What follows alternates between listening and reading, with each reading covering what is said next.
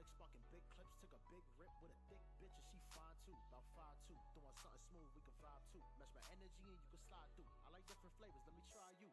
I just need a taste of what you're really giving. Don't fight the temptation, baby, release and giving. Long as you stay loyal, we both gonna end up winning. And there was no question, I know you was down to ride by my side. Unique as a rose, for the ashes I rose. Straight from the gutter, I grew up in nose. When I made it out, I couldn't believe. Look at the beauty outside of the streets. Mama just texted me, told me she proud of me. Your son doing better, my demon just danced with me. I'll never end up another young like casualty valley. The life and energy surrounding me. But still, I just wanna get flying with you. So fly, so fly. Really just trying to get high with you. So high, so high. They can't understand why we do everything, everywhere, every day. We walk on the moon. I just wanna get fly with you, with you, with you. Really just trying to get high with you, with you, with you. They can't understand why we do everything, everywhere, every day. We walk on the moon. We can be like Eric and Donna from the '70s show. Maybe Monica and Chandler, keep it on the low. Ross and Rachel, fucker, we let everybody know. Millhouse and Lisa type shit, give us time to grow. Like the seeds that were planted right under the snow, give them 6 months. Ordinary is the glow from the sunshine. Greatness takes time. One conversation, it should be mine. Trying to have an answer, me not take from me, cause I'm whole already. But I'm also kind of damaged, I got hoes already. Still a fly young king, so the hoes already. Melody, sand wavy in the flow, with steady newbie swag with a little bit of mom spaghetti.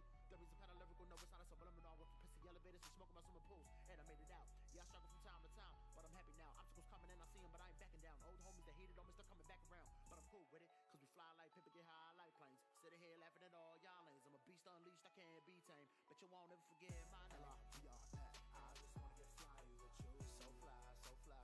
Really just trying to get high with you. So high, so high. They can't understand why we do everything, everywhere, every day. We walk on the moon. I just wanna get fly with you, with you, with you. Really just trying to get high with you, with you, with you. They can't understand why we do everything, everywhere, every day. We walk on the moon.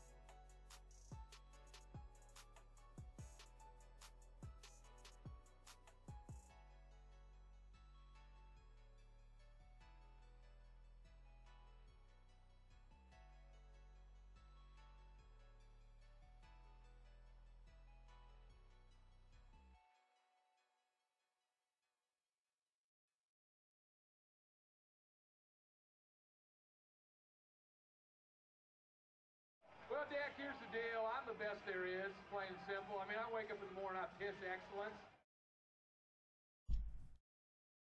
Ladies and gentlemen, boys and girls, people of the internet, planet Earth, and parts some might call unknown. It is time for episode 16 of season 5 of the House Divided podcast. We have some news to get to. We have bowl games. We have a full NFL slate. No more bye weeks. Thank God. Even though there are some teams that they'll probably wish they had a bye week. Talking to you, Cleveland. Yeah. Good God, yeah. Jesus Christ. Yeah, they got some problems. We'll talk about that though here momentarily. Yes. AKA about an hour and a half. Right. I am just getting my stupid people say stupid things lined up. Oh no. Just making sure I have all of them ready. I have several because people on the internet are stupid. I have 4.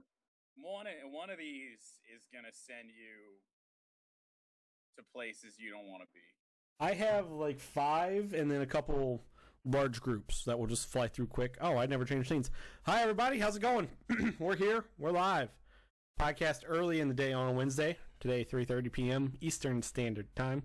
Eastern Daylight Time. I don't fucking know which it is anymore. I mean, it is daylight, so Eastern Time. Eastern Time. So I've already done the intro for the show. Are we just ready to dive into stupid people say stupid things? Might as well. Okay, you want me to go first, or you wanna take it first, Jordan? I'll knock these out. Okay. It's exciting. Start with one you know about. Okay. Army Navy game was this last week. Yes, it was. Last Saturday. Fun time as always. Loved it. It was a good time. Loved it. Love that game. Some of the best uniforms I've ever seen. Definitely this year, 100%. Especially those Army uniforms. And 100% in just that game. In that game, I'm gonna just throw this out there. I've grown up in a military family. What Army and Navy do with their unis for this game is phenomenal. There's always some form of a tribute to a military unit in their respective branches. Mm-hmm. So I do love it. I'll let you take this though. Finish this. Those were, especially the Army uniforms. Like the Navy ones were good, but they're not my favorite Navy uniforms of all time. The Army ones were so phenomenal. But we have Robert from Facebook. Oh no. I've seen this and oh no. So as I've just said, uniforms were phenomenal. You'll see them on the screen when we talk about the game, if you haven't already. Phenomenal. I didn't see a single person other than this guy complaining about the uniforms, and the reason that he's complaining about the uniforms, well, yeah. Robert says, bring back the 1996 uniforms when they were classic and patriotic, not woke and weird. What is woke about the Army was camo, like a desert camo? Yep. And Navy's was red, white, and blue. I'm not going to make any political statements about anything on this show because this show is about sports. And yeah, we generally don't do that. I'm going to stay away from making any political statements about what side of the political aisle this individual is probably on.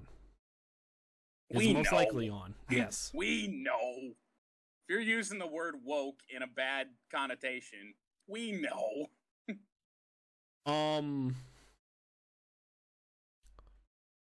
This individual, Robert,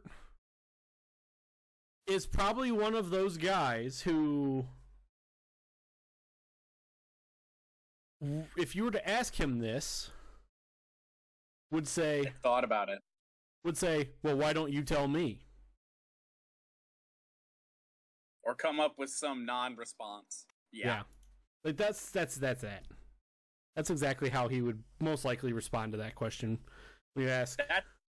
Yes, that's a good way to put it. Yes, someone who might have just been in Washington, D.C. on January 6th. For a bad reason. Yeah.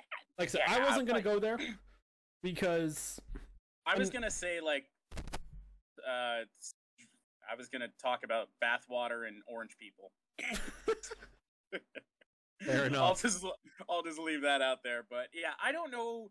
My only assumption was that the Army one specifically, just because they're made by Nike, and those kind of people hate Nike because of their, connections to Kaepernick.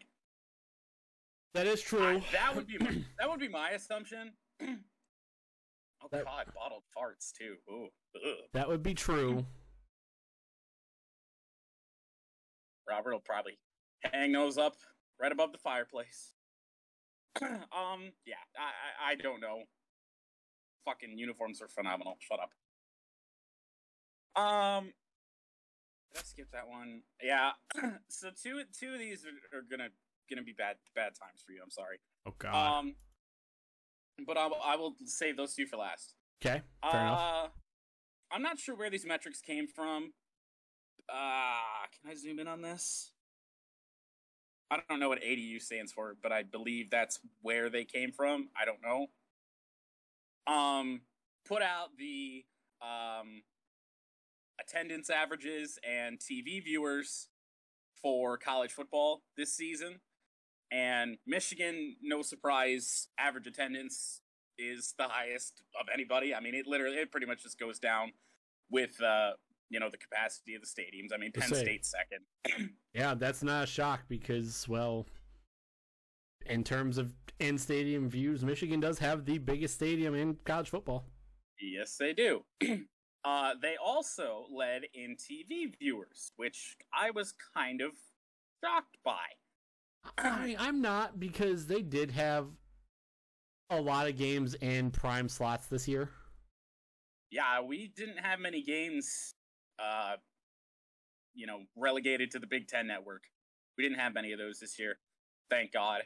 I think the Northwestern game and maybe one of the early season non-conference games might have been there. Their game against UNI was on Big Ten network. Yeah, and I think Northwestern was on Fox. Or maybe FS1. Right, that was Gus Johnson. What fucking game was it? Maybe it wasn't Indiana. I don't know. Yes, there was another. Was it Indiana? I think so. Or maybe it may have been FS1 at like 7:30. But digress. Yeah, because that was a night game for whatever reason. Andrew from Twitter. And of course, this was a Michigan fan that shared this graphic and showed, the attendance and the TV numbers. Andrew from Twitter says, during a pandemic, and you're proud of it, SMH. Okay, like that's strictly, he's talking about attendance, like that's strictly a Michigan problem? Every school in the country, as far as I know, was full capacity all year long. Every school. You want to know the funniest part about this? No, but please. His Twitter avatar is him at a game, I believe a Lions game, packed in there. If he's that worried about COVID, he didn't show it. Don't have no mask on, but he is. I was going to say, at a Lions game where he's the only one in attendance? No, there's actually people around him, but oh, okay. It wasn't until recently where the Lions fans just stopped showing up. For the most part, their last home game, there was more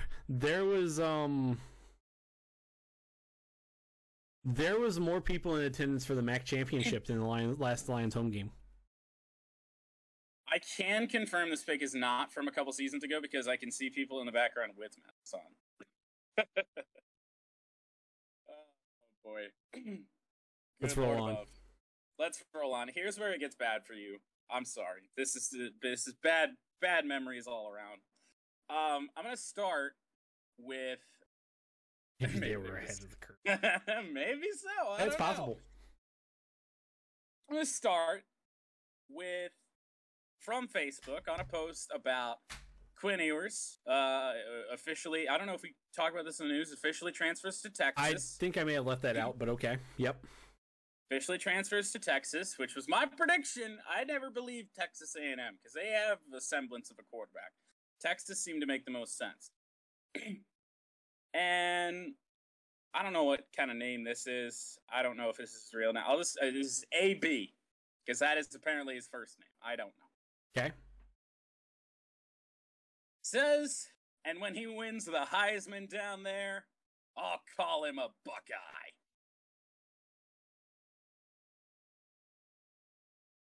So, you'll take credit for a Heisman Trophy when, how many snaps did Quinn Ewers play at Ohio State? 2. Yeah. Nice. And then this one is very interesting. As someone who's a member of a fan base that has suffered so drastically over the last 10 years, all Michigan fans have probably been looking at highlights from the season. I watched the highlights of every game in the Michigan season yesterday.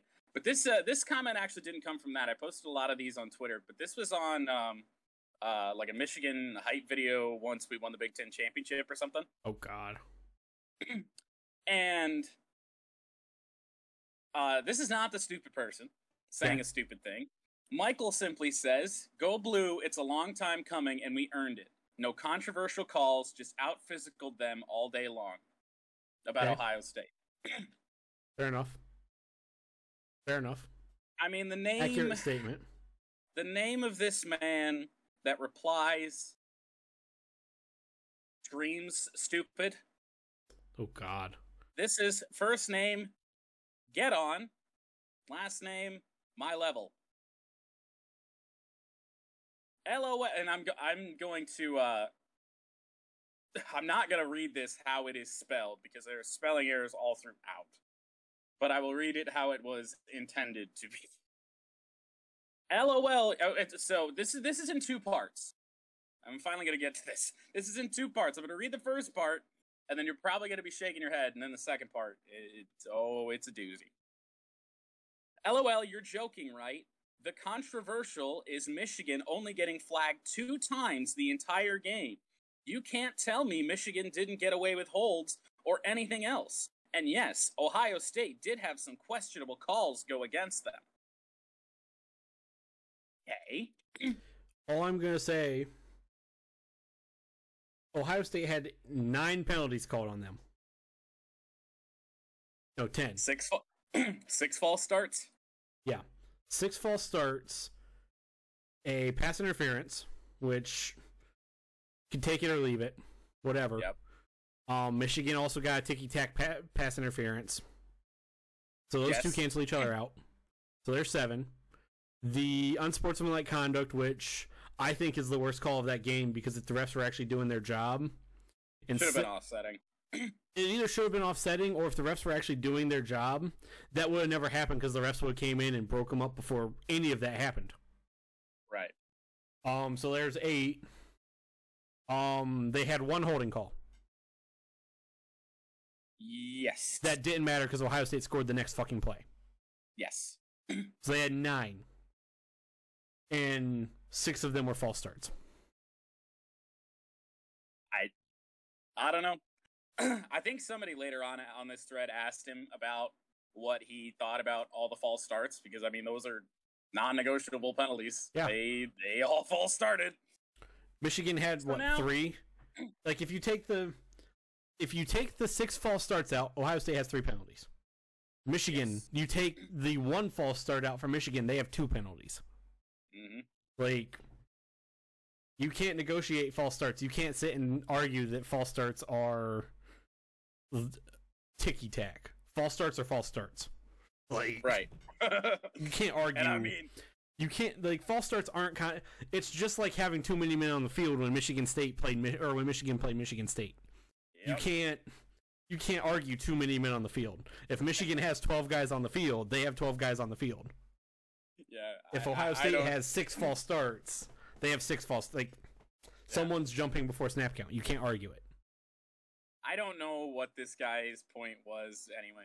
But now, as I get into part 2 of this, man, I want you to guess what fan base this man is a part of. Georgia. Hello, Eva. Fuck, how'd you know? Because most Ohio State fans at this point have just moved on. Now, okay, so now I will say, I should have told you this beforehand. This comment does come from 2 weeks ago. I only just now found it. This came pretty much right after the game. This is on highlights from the game. Oh, okay. I will say, like, most Ohio, I figured it had come recently. Most Ohio State fans had just fucking have moved on. It's like, you know, it happened. It's fucking done, over. Well, I'll read the second part of the comment anyway. I didn't think you'd get it first try. I thought you might get it. I didn't think you'd get it first try. But he says, but I don't care. I rather my team face y'all than Ohio State anyways. All caps, go Bulldogs! Oh, yeah, and I talked about it a little bit on my stream today. Of course Georgia would rather face Ohio State because Ohio State runs the same offense that fucking just lit them up that Alabama runs. Like, we'll talk more about that on this show as we get closer to that game. Yeah, we got a ways to go before that, but that's what I got, man. That one there, that sent me. That was a doozy. Fuck. I was reading that and thinking, oh god, here we go, and then go Bulldogs. All right. Yeah. And so, given that it was 2 weeks ago, might I add, that is before they lost to Alabama. Yeah. So I don't really know how he thought that Michigan was going to play Georgia other than maybe the national title game at that point, because I would assume that he thought Georgia would win the SEC. But we got there anyway. Because if Georgia wins the SEC, they're number 1, and we were already number 2. Yeah. Who's getting moved up? Like, the Right. logic doesn't make any sense, but what do you expect from get on my level? Yeah. Okay. Plug this. You didn't change the graphic, by the way. Oops. Thank you for telling me that. You know, I actually have the stream up here, so I can actually see it for once. So, we will start with 2 large groups of people. Number one, this one has to do with the news today, that broke today, of Travis Hunter committing to Jackson State. Ooh. We'll talk about that here in a few minutes. In the news. All of the people saying name, image, likeness has killed college football, or that players don't care about football anymore, y'all are stupid. Very. And we'll talk about this a little bit more in the news, but Deion Sanders has something that I don't even know who fucking Florida State's coach is, because he was going to go to Florida State. Has something that Ryan Day doesn't have. Has something Nick Saban doesn't have. Has something Dabo Swinney doesn't have. Same with Jim Harbaugh, Brian Kelly, Mario Cristobal. Anybody, any coach in college football right now, other than maybe Herm Edwards over at Arizona State. And that is a bust in fucking Canton. Yeah? Oh, Norvell. Yeah. I could keep going on. Yeah, And yeah, you could throw in, if you're looking at name, image, likeness money, why would you want to go to Jackson State over a larger school? You wouldn't. Exactly. Continuing. It's not clear. It's clearly not about that. Yeah. Continuing. All of the Ohio State fans who were upset with what Deion Sanders said, or not Deion Sanders, not Deion Sanders, what Desmond Howard said. Thank you. Friday night or Saturday night. I mean, whatever. Let him take his shots. I will talk more about that in the news a little bit. Actually, no, I'm not. I'm not even gonna bring it up in the news. I was gonna say, is it even in the news? No. Well, who won the Heisman is. All I'm gonna say, like, everyone knew Desmond Howard was not great at his job, and he wants to say it. Let him fucking run his mouth about Michigan beating Ohio State. It is what it is. All I'm really gonna say about what Desmond said is, even Aiden Hutchinson looked kind of uncomfortable with that question. So, is it awkward? Yeah. But is this something that, like, you know, so many people are, like, trying to force an apology out of him? It's like, okay, if he just tried to shit all over CJ Stroud specifically on Heisman night, when it is about CJ Stroud, which is the main argument that I've seen, is that how dare Desmond do this on this big night for CJ? If he's taking shots at CJ Stroud, then yeah, I'd probably say, hey, we're going a bit too far. All he did was make a comment about Ohio State's offensive line.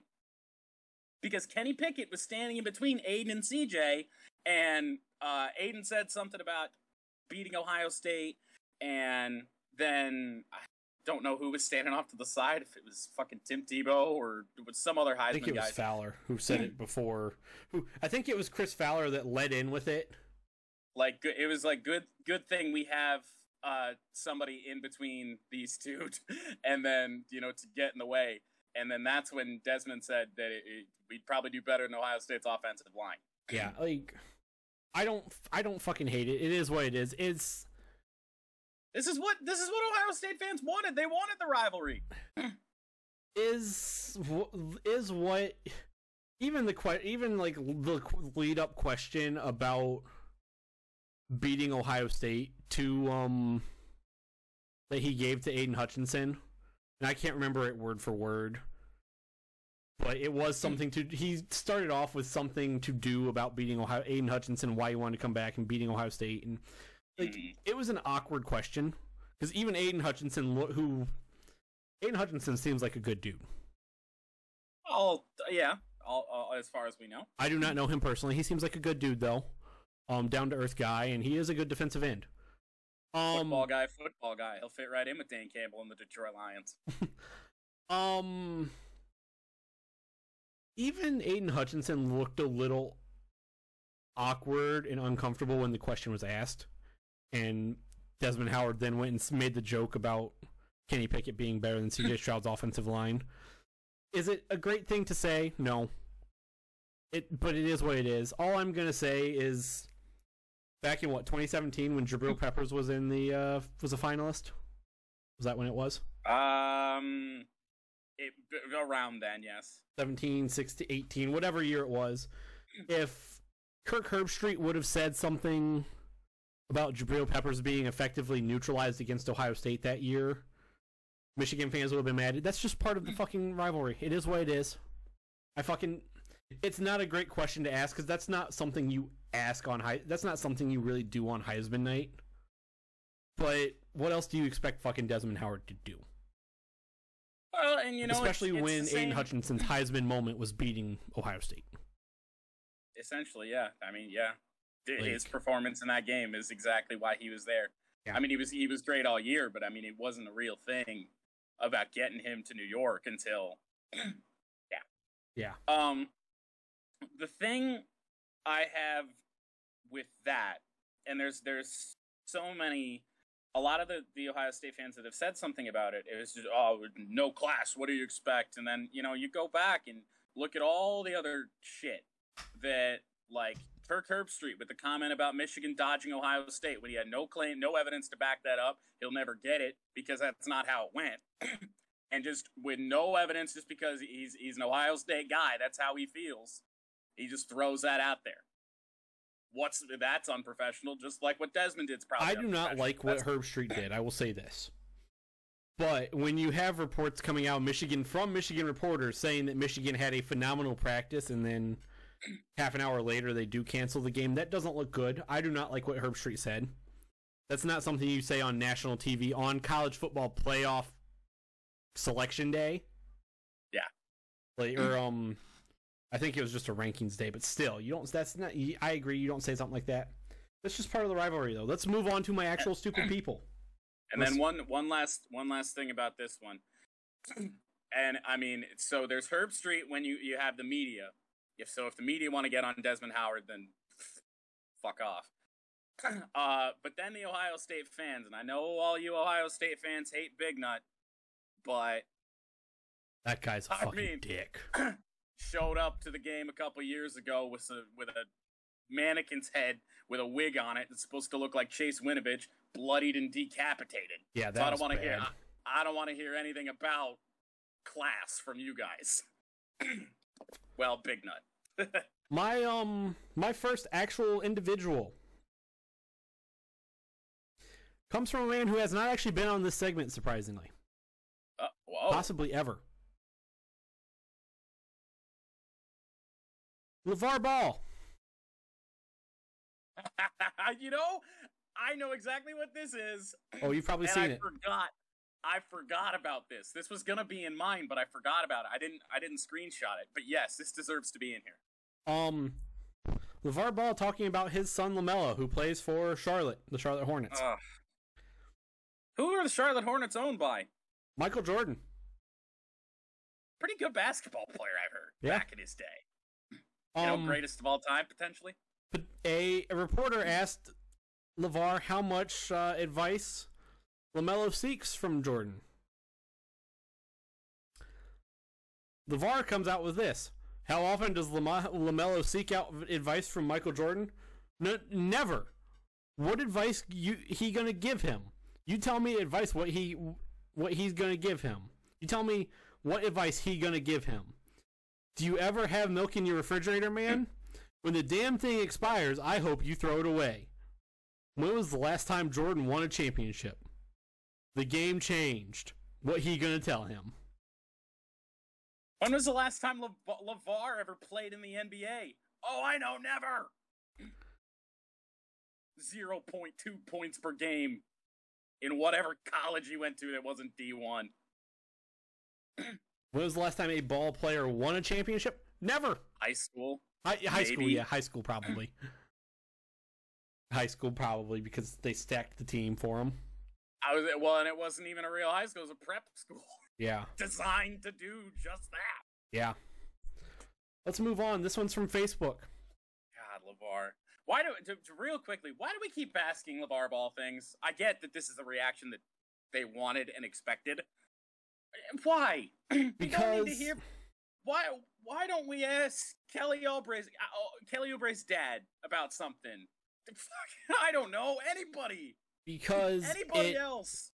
It draws attention. People fucking love to see LeVar act like a fucking idiot. Never lost. Yeah, because LeVar being so full of him is funny, and people like fucking seeing it. Let's move on. This one comes from Facebook. The news the other day broke that new Ohio State defensive coordinator will not be Mike Knowles will not be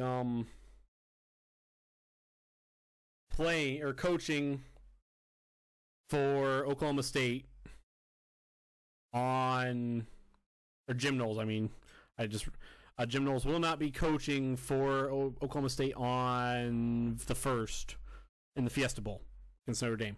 It took me a minute to get that right. All right. David here, when this news broke. Oh, David. I don't like this. Finish what you started. Enjoy the young men you recruited one more time. Buckeye Nation is waiting on you, but we can wait one more game. Boy. It gets better. I had a feeling it did. When several people, including myself, told David that Oklahoma State just didn't want him to coach against Notre Dame, David comes in and says, well, if he could have stayed and didn't, I'd be disappointed. And then I even told David there's a very good chance that Oklahoma State asked him not to stay because that's very common anymore. And David says, I'll have to look into this. As if... Is Brian Kelly still coaching at LSU? Notre Dame, rather, before heading to LSU?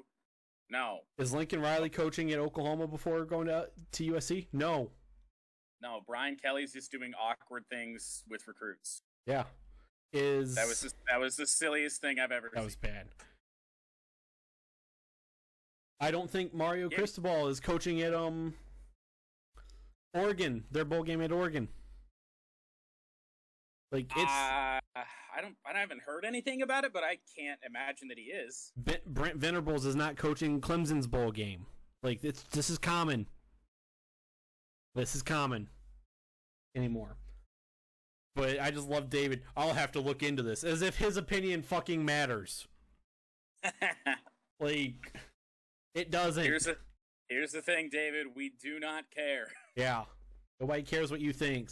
Jim Knowles has 1.5 million reasons just to not fucking care what you think, David. Let's move on. I don't see anything about Cristobal coaching the bowl game, but I would imagine he's not. Yeah. I don't see anything official though. Let's keep this rolling. It was announced Friday night, or actually maybe Saturday morning, that Ralph Rangnick, Manchester United's interim head coach, he did talk to Paul Pogba. And Paul Pogba was, I believe, back at camp in Manchester on Sunday, finishing up his rehab. And apparently, Pogba and Ralph had a good conversation Friday, phone conversation. They had not met yet. Hopefully things on Sunday, if they did actually meet, went well. Here comes Wayne from Facebook. If Ralph Why you do this, Wayne? Why? If Ralph can get rid of Pogba, then that's two positive things right away.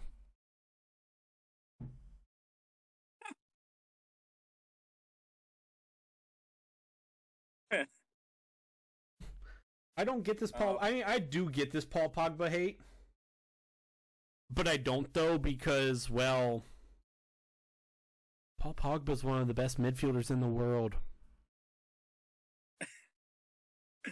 I have a question. So if he gets rid of Pogba, this man thinks that's a positive thing. What has he done anything else? Who? Like, is he coached the interim manager? He coached at Moscow, I believe, if it was. But not for Man United. He has so far. No. Well, yes, that's a lie. He beat Norwich City on Sunday. Okay. So, if I heard you correctly, he said that would be two positive things right away. Yeah. They also beat Crystal Palace. Is this? What's the other positive thing? Yeah. This is Scott Steiner math. Here's some of. Let me see if I can. Here's some of the starting lineups without Paul Pogba since he's gotten hurt. We have Scott McTominay in the middle. Fred, which, okay, whatever. The meme man himself. Marcus Rashford, who is not a great middle guy. Bruno Fernandes, okay, I like. Jadon Sancho. That was against Arsenal a couple weeks ago.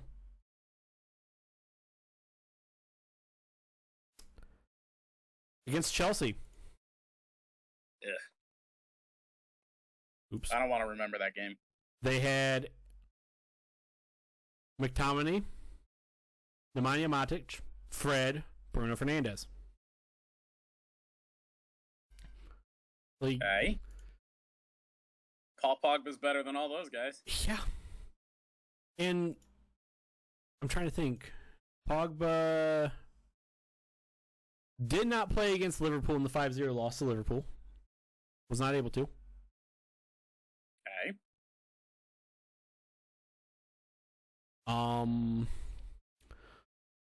Here's some of your lineup there. Rashford, Bruno Fernandes, Mason Greenwood. Oh yeah, no, Paul Pogba did play. He got that red card almost immediately when he walked onto the pitch. I forgot about that. Mason Greenwood, who Paul Pogba's better than. Scott McTominay. And Fred. Yeah, Fred. Tottenham, when they won, Pogba, I believe, took the field.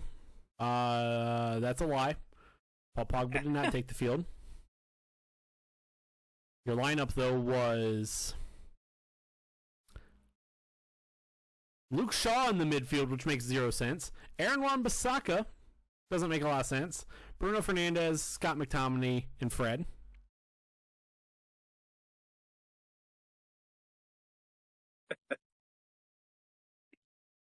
Atalanta, Paul Pogba, and he had a solid game. That was, I believe, the last time we had Pogba healthy. I don't believe Could we very had. well be. I don't believe we had him healthy. We did not have him healthy against Manchester City. We had Luke Shaw, Aaron Wan-Bissaka, Scott McTominay, Fred, and Bruno Fernandes. Yeah. I'll sell you N'Golo Kante. No thanks. I want Paul Pogba. Kante. I was gonna say for $1 billion. I don't want Kante gone for nothing. People don't like Paul Pogba's agent, which is understandable. Paul Pogba's agent is a fucking ass. And there's also the fact that I do believe some of the older crowd of Manchester United fans do not like Paul Pogba because, well,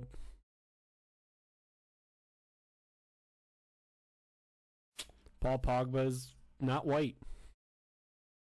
Oh. yeah.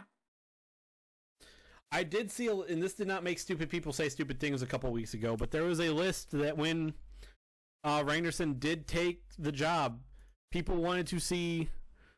We said we want midfielders like Paul Scholes, David Beckham, and several other notably white players. We want midfielders of old back, not Paul Pogba's, and yeah. What's that even mean? Midfielders of other than just white guys. Yeah. What does that even mean? Let's move on. I believe this is not quite my last one. Travis Howard, former Ohio State defensive back who kind of burned out in the NFL, tweeted about name, image, likeness. This was Friday after Quinn Ewers announced he was going to Ohio State, or to Texas, and after someone else announced they were going to be leaving Ohio State. Travis Howard said, "When I chose Ohio State, it was permanent. I never had any doubt in my mind to leave. I didn't go way to Columbus just to leave after not getting my way. Fuck that. I would be in Taver Johnson's office trying to see what the hell I was doing wrong. We had several heated arguments." And then there's a stupid one in the replies too to this. Oh, God. "Different breed now, my man. The pride in the student athletes had wearing those varsity jackets was unmatched. Now they might as well have social media tags on them."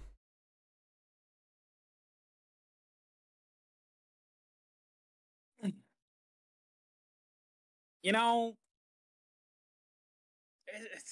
times change, bud. Yeah. What I got. Yeah. Like, whatever loyalty was in college football, not even just not, it's all across the country. It's not like that anymore. And honestly, that's not a bad thing. Like, players and coaches, as we've seen so notably lately, they're going to the places that they think is best for them. That's what they're doing. I can see where the reply's coming from a little bit, but it's still not good. It's still not true, because some of these kids do have pride in where they go, but you have someone like Quinn Ewers or Craig Young, I believe it was, who transferred from Ohio State or announced he was going to enter the portal. Like, Quinn Ewers left because he was treated like shit by Ryan Day. Let's call it what it is. Anyone who tells me Quinn Ewers left for left Ohio State because of name, image, likeness, he was getting paid $1 million. 2 snaps. Yeah, and he was that $1 million deal was for keep re-upping as long as he was at Ohio State. He might get more at Texas because Texas is the richest public school in college football. So he might get more at Texas. I would assume he does. But all of these Ohio State fans just want to ignore how poorly treated he was by Ryan Day. They don't want to see it. They don't want to admit it. And it's bad.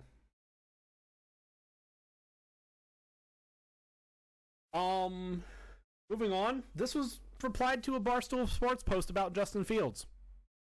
Oh, you know this is bad straight away. Barstool Ohio State, I should say. Still bad. It's on Twitter, but I'm just gonna give you his first name because his Twitter handle is first name, last name, numbers. Actually, his first name, last name, but what now? His actual Twitter handle is last name, numbers, and then first name. But his name is Rob. Oh, we got a Rob on the screen right now. Yes, we do.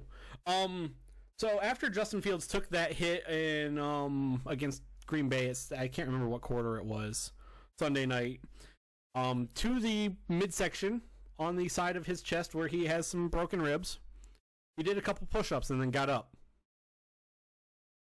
Okay. Rob tweets, "Oh, so when he flexed and he taunts down by 14, it's cool, but when Chase Claypool does it, he's a nuisance." Oh no. I don't know at what point Justin Fields doing a push-up after getting hit was him taunting.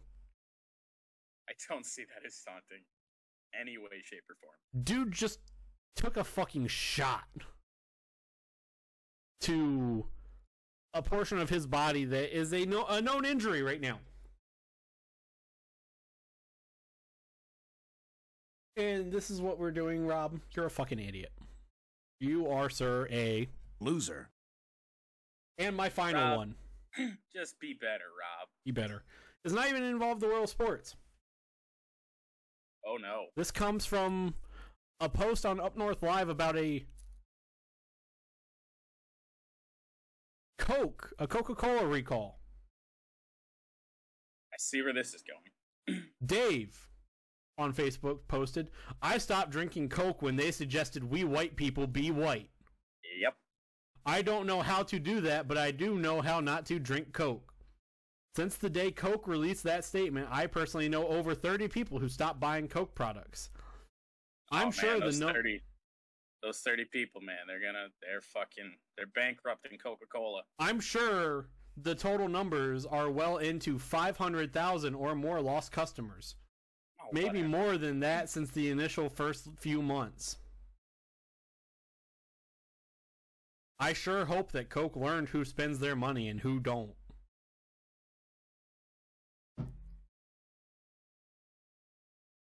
All I'm gonna say, this made it, and this was just last because it was last in my camera roll, camera roll. When people stop doing something, Evo, I'm tempted to go pour myself a Coke right now. when people stop, like, what is it with people when they stop doing something?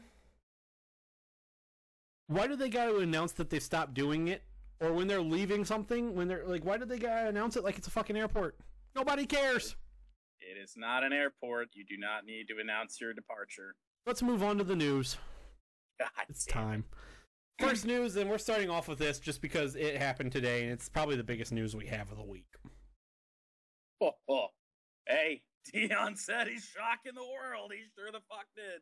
Travis Hunter, running back, and I believe the number 2 recruit in the. I've seen number 1 and number 2 recruit in this year's class. I would imagine it differs from place to place, but widely seen as number 1. Commits to Deion Sanders and, well, technically Jackson State. Deciding to go there over Florida State, and, well, who the fuck wants to play for Mike Norvell when you could play for Deion Sanders? Play for Coach Prime. And you can play for Primetime instead. All I'm going to say about this, and I tweeted about this, this has nothing to do with name, image, likeness. Absolutely not. Deion Sanders has something that Ryan Day doesn't have, Nick Saban doesn't have, Jim Harbaugh doesn't have, Dabo Swinney, Lincoln Riley, Mario Cristobal, and every other really good head coach in college football. And all of those coaches I just listed, most of them will probably never have what Deion has, and that is a bust in the NFL Hall of Fame in Canton, Ohio. Yep. Deion has that gold jacket. A well-deserved gold jacket. Deion Sanders is one of the best college football players of all time. Or not college football players, NFL players of all time. He's definitely the best defensive back of all time. Yeah. I can't think of anybody better off the top of my head. So, Deion Sanders knows what it takes to be at the highest level. Yeah, Jim Harbaugh played in the NFL, but he wasn't fucking near that level. I mean, no, but that's not. I mean, no, but there's damn near nobody at that level. And Jim Harbaugh wasn't a great NFL player. And I'm not even trying to take a shot at Jim Harbaugh right there. Right. Like, Tom Brady could go coach at Little Sisters of the Poor Technical Institute, and quarterbacks would go play for Tom Brady. Probably so. Like, this is a changing of players want to do what's best for them. And Deion Sanders, like, yeah, he knows what it takes to be at that level. And he's proven that he's a good coach. If Ray Lewis were to go coach, people would go play for him. I think so. If they'd give it a year or two. just to make sure he's good, but they would go coach. Same thing with Ed Reed or Troy Polamalu. If Peyton Manning decided he wanted to coach football and he was actually good at it, he'd coach. Players would go play for him. Same thing with Eli Manning, even.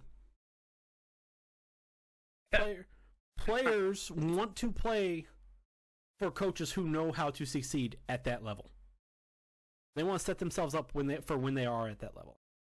Yeah. But I mean, especially, like, Deion being the head coach is one of the massive reasons that this is happening. But I think it means more given that he's building this thing, something really special at whatever fucking division Division 1A. Yeah, I don't think they're in Division FCS. 1.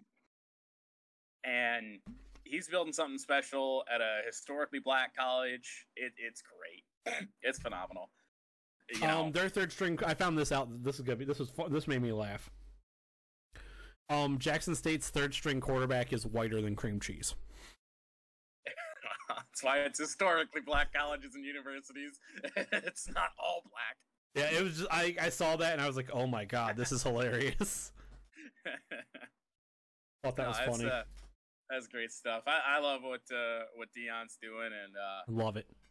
Even though every time they come up, I always call them Jacksonville State, which is not the name of the school. But big get for Deion, Jackson State University, all that. It's phenomenal.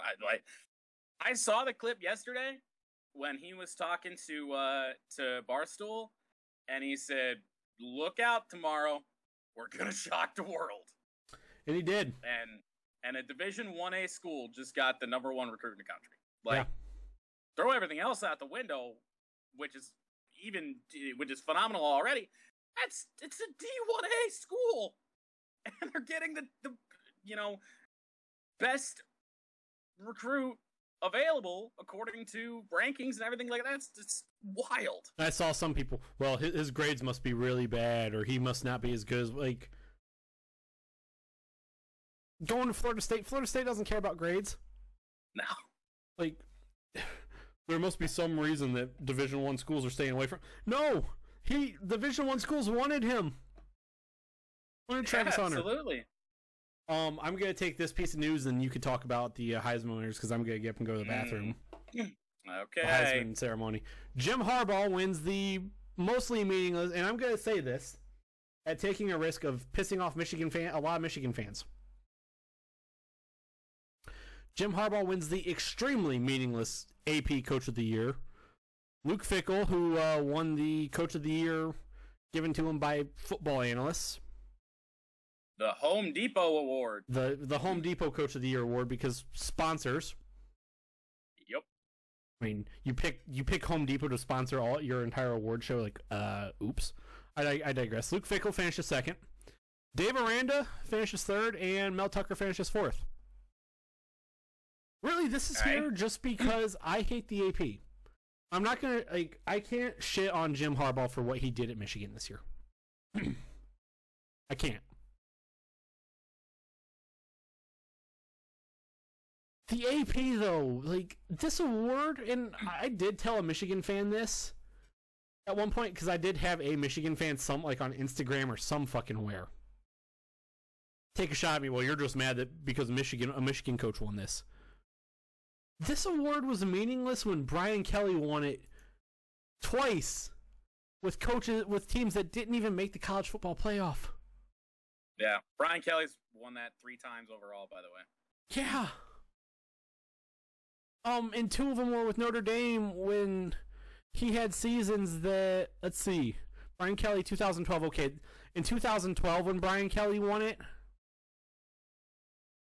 they went to the BCS title game and then lost by 30. 2018. Thought it was more. It might have been. 2018, Notre Dame finished 12-1, but they beat Michigan that year, and that was it. Oh, apparently no. I guess I lied. Apparently they did make it to the college football playoff in 2018. They lost and to, got demolished because that's what Notre Dame does. They lost to Clemson 30-3. My bad. What do you know? So my bad. Brian Kelly won it twice on years where they did literally fucking nothing in the postseason. And then the other one was when he was with Cincinnati. Yeah. The awards the AP gives out are fucking irrelevant. The AP hands out the Associated Press National Championship Trophy. Or hands out the Associated Press National Champion. Ohio State won it in 2012 when they couldn't even go to the BCS title game because they were on a postseason ban. Well, I mean, I guess it makes a little sense, maybe. Like, I mean, they don't have an AP postseason ban, I guess. But it's just like, it's irrelevant. Every award the AP does is irrelevant. Like, Michigan fans, go ahead and be mad at me, but I saw on Twitter that there were Michigan fans when this announced, they didn't even know it was an award. Like, that should say something when you have fans of the coach of the team that the coach wins the award and they don't know it exists. Like, and you're handing this award out at 11 a.m. on a fucking Friday. Like, the AP, you guys are fucking terrible, and you should feel terrible. That's it. But what Jim Harbaugh did, nonetheless, is phenomenal and impressive. He took a team that everybody thought was going to be fucking atrocious, and they are, 11-1, 12-1 right now? Yes. And they're in the college football playoff. They're going to be playing Georgia. What he did was impressive, but this award's a joke. Jordan, I'm going to go to the bathroom. You take Heisman Trophy stuff. I'll be back. All right. Alrighty.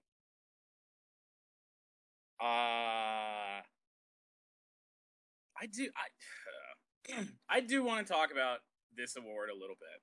And while it is somewhat meaningless,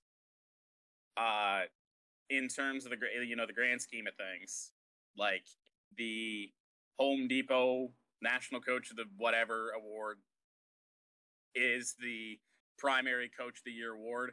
But then you look at the rest of the awards from that, show.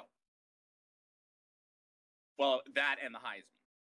So I'm going to go into player awards here. So we have 4 awards that essentially are supposed to be the same thing. We have the Heisman, which is supposed to go to the best player. Walter Camp, supposed to go to the best player. The Lombardi, supposed to go to the best player. They use different words. Some are best, some is most outstanding. Of those 4 awards, we had 3 different winners this year. You know, it's not just because it's the AP. The AP is a joke, but, you know, college football awards are just insane. Bryce Young won 2 of them. Kenneth Walker won the Walter Camp. And then Aiden Hutchinson won the Lombardi. So, it's wild times. I honestly could say it's meaningless. It's not meaningless to a lot of Michigan fans, I'll tell you that. Just because, you know, it is validation for what Jim has done this year. And I love every second of it. And it's you know, recognition that he does deserve.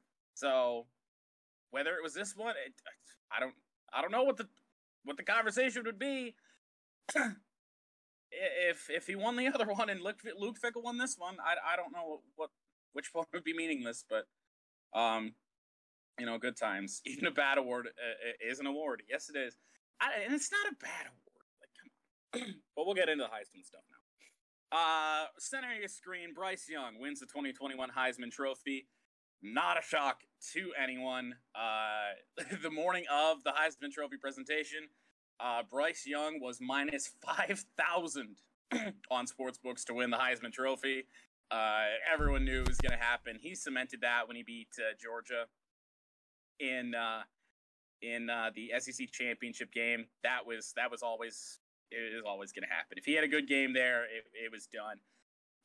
And then second in the award, I see Austin's back. Hello. Yep, I am back.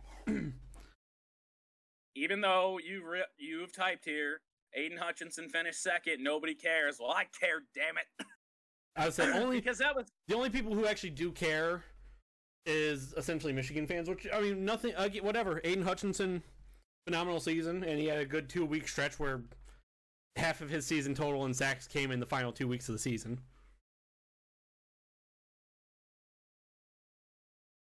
I'm going to leave that alone because we are going to be here all day. Well, I mean, statistically, that is a true statement. The last 2 weeks of the season, meaning Ohio State and Iowa? Yes. Or He had 6 sacks those 2 weeks. He had, 13 total? didn't he have, how many? I'm fairly certain he only had 4 in the last 2 weeks. He had 3 against against Ohio State, 1 in the Big Ten Championship. I thought he had 3 against Iowa. No. If that is the truth, then okay. I will admit I am wrong on there. I definitely thought he had 3 against Iowa. Yeah, I believe he had 1 and then a whole bunch of pressures. Okay. That is my mistake then. So, yeah, whatever. But, so for Aiden, this was always the best case scenario, finishing second in a wide open year. Like, a couple weeks ago, I was like, we shouldn't even give out the Heisman. Like, there's nobody that's separating themselves from anybody else. I mean, of course, they were going to give it out anyway, but that's just always the way it was. But that was best case scenario for Aiden and Michigan fans for him to finish second, and he did.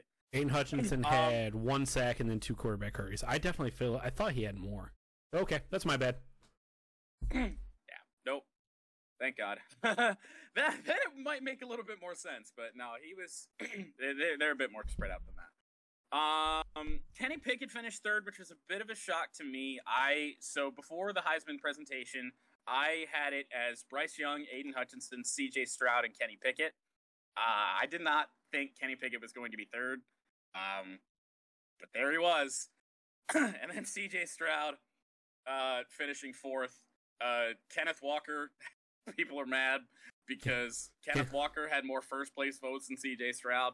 I mean, everybody had more first-place votes than C.J. Stroud, except for the guy who finished in 10th. What, he had 12? CJ did? Yeah. I saw a stat, and I don't know how true this is. CJ Stroud had one of the lowest, and possibly it was the lowest number of first place votes out of a Heisman finalist. I was shocked to see it that low. I really thought he was third. Not shocked. I was. I don't know what hurt CJ so bad. Like, it can't be the Michigan game because he still played decently well statistically. The fact that he throws almost 50 times a game. That's what it is. It might just be. I don't know. I will sit here and say CJ Stroud proved me. I did not think, especially after that game against Minnesota, in week 1, I didn't think CJ Stroud was going to be nearly as good as what he ended up being. No one did. I'll say I'm wrong on CJ Stroud, but early season Ohio State was a very different team than the team at the end of the year. I am very glad. And some people get mad at me. I'm glad that he finished 4th because it makes, and I doubt Ryan Day is going to do this. It makes Ryan Day, who even himself said we can't be throwing the ball 50 times a game. It makes him sit down. But did it anyway. He said it after the Michigan game. We'll figure out if that's actually true. I thought he said that beforehand. He said it twice. I hope this makes him sit down and look like, maybe throwing the ball 50 plus times a game isn't a good call. Maybe. Let's move on. But that's all for the Heisman stuff. I don't care about any of this, so go ahead. Moving on. Oregon did not take long to find a new head coach to hire. They hired 35-year-old Dan Lanning, who is currently Georgia's defensive coordinator. I mean, probably one of the hotter assistants out there right now. I like this. I do like this hire. Number 1 defense in the country in Georgia. Especially for an Oregon team that their defense is not good. No, or has not been so good. you should see just instant improvement there. That's just the way football in general is going these days. You got a lot of these younger guys coming in and taking these head coaching gigs from, the older guys. So Yeah. like there's so many 35-year-old head coaches, 30-some-year-old head coaches these days, it seems, but it's gotta happen eventually. Yeah. Penn State, and the only reason this is in here is just because of the way that it had that the firing of Manny Diaz happened. Former Miami football head coach Manny Diaz has kind of landed back on his feet somewhat. He is Penn State's new defensive coordinator. This will be interesting. Yeah, I don't hate this hire by Penn State. No, but I mean, did they fire their defensive coordinator, or did he leave? I don't really entirely know. Because Penn State's defense was pretty solid all year long. Yeah, I don't want to say I like this. I think it's interesting. I mean, it just feels lateral.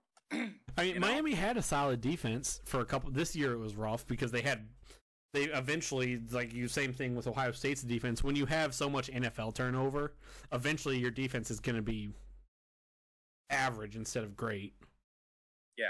And that is kind of what happened to Miami, is eventually their defense, they just ran out of good and just got average. Yeah, I don't know. We'll see how it works for Penn State. I mean, James Franklin's still there, so I don't know. They needed to do something. Right. I mean, and maybe this is what James Franklin needs. Some new coordinators, some new coaches in there. Look at the world of good that it did for Jim Harbaugh. Yeah. Like that whole coaching staff, other than himself and Josh Gaddis, was switched up, and look at where it's gotten him. I'm not gonna say interesting. I mean, Penn State. Everything with Penn State football right now is interesting because it is kind of a dumpster fire. But I think this coaching job pickup at Evo is gonna be interesting, more like Carnival, I guess. I think this could be good. It could be bad because you got Manny Diaz, who is young. I can't remember how old he is. Let's find out. Not old. Not old. He's 47. Wow, he's older than I thought.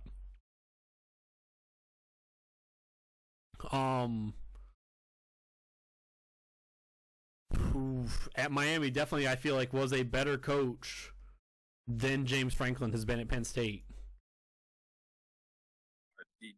Sort of. I mean, it's Miami. It's the ass conference. It's a lot of. This year was a rough year for Miami because they just didn't have Miami had the fun problem of who do we start at quarterback? We have 2 or 3 guys that could be starters. Let's move on though. New York City. Yep. Nope. You go ahead. You know more about the MLS than I do. New York City FC wins the MLS Cup, beating Portland 4-2 on penalties after Portland tied the game in the final 10 seconds of stoppage time, the 94th minute. This game was. This shows I like penalties, and I don't really like them at points because Portland had control of extra time. And then they couldn't find a way to break through, and then we go into penalties, and New York City does win the MLS Cup 4-2 on penalties. This game was electric. I just wish I was flipping between this. What? I do too. It'd be like deciding the Stanley Cup on a penalty on a shootout. Yeah, that'd be brutal. I was flipping between this game and the Army-Navy game. This game was electric. Oh, I didn't switch off Army-Navy for nothing. Move on. Do you want to take UFC or do you want to take F1? I could take. Well, we're both going to talk about F1, but I will handle the UFC stuff. I did not watch this, but I heard about it and I've seen it since. UFC 269, the big story out of this one. Juliana Pena beating Amanda Nunes via submission in the second round, which is a shock to even the casual UFC fan like myself. Amanda Nunes has been just unstoppable for so long, and wow. And in fact, 12 fight winning streak for Amanda Nunes. Is that a typo or is that correct? Taking the championship away from her after 1,981 days. That is correct. That can't be right. It is. I mean, it probably is, but that's what ESPN told me. It feels like it can't be. I mean, she's been at the top for a long time. Very, very long time. Also from this card, Charles Oliveira, I can't speak, defeats Dustin Poirier via submission in the third round. His card's just wild all over the place. And he is the lightweight champion. Still retains his championship. I need to get back into UFC a little bit more. I feel like I have to.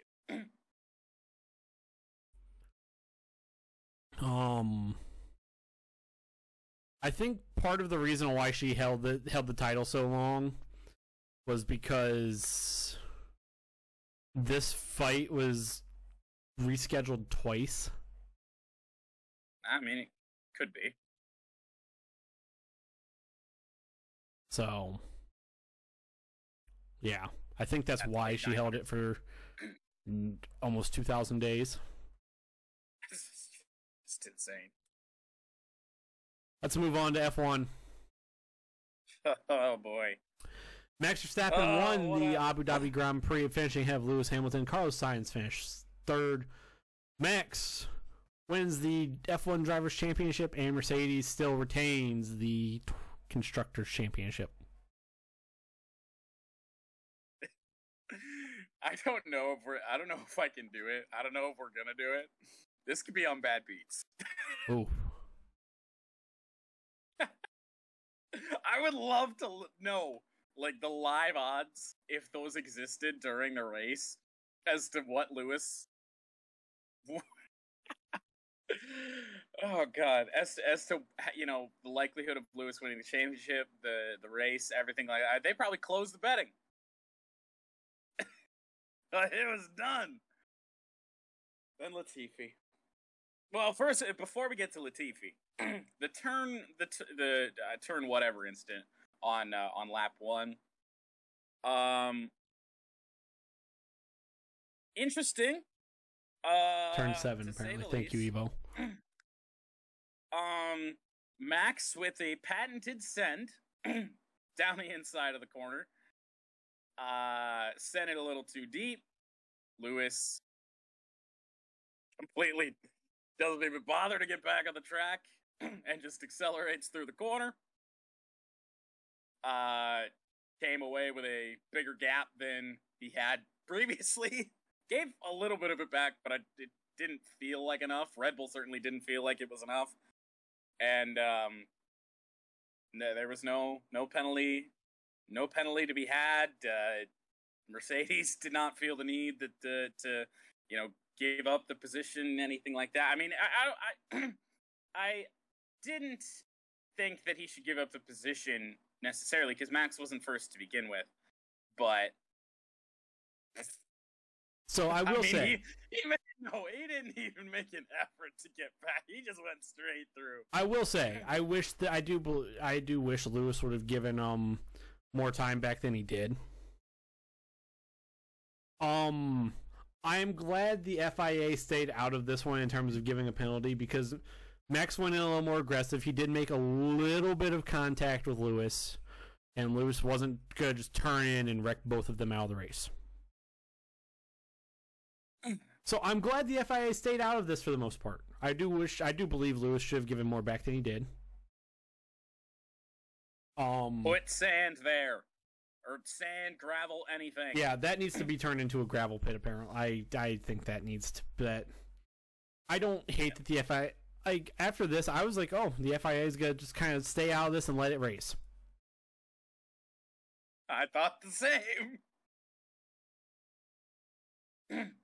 Right, yeah. There is no shortage of sand in Saudi Arabia. Right. Goodness gracious. There's plenty of that.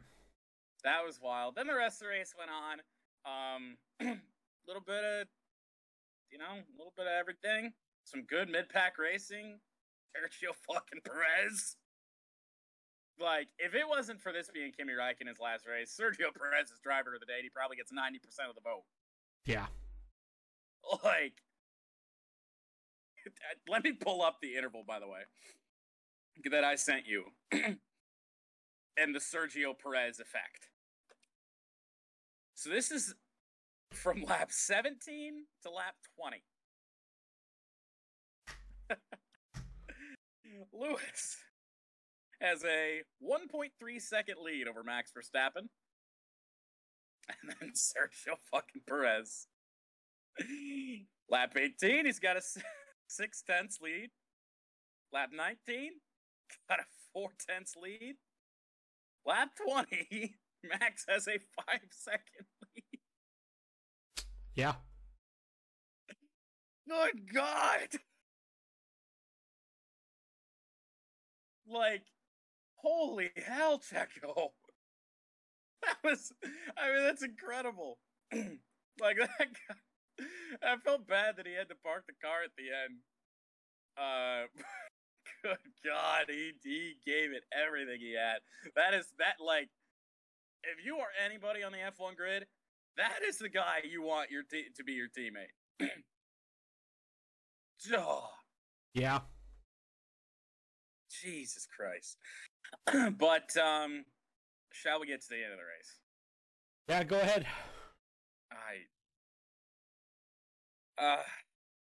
So, let me say this first off. I am a Red Bull and Max Verstappen fan. And this sucks. Nicholas Latifi, little crash at the end of the race, 7 laps to go. Not really a little crash. He backed the car into the barrier pretty good. Yeah. Safety car comes out.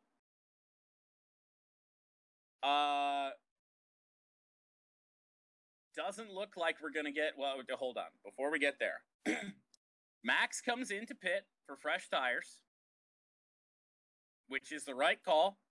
Even if Lewis does, I think you still go in, because if Lewis does and you don't, you're screwed.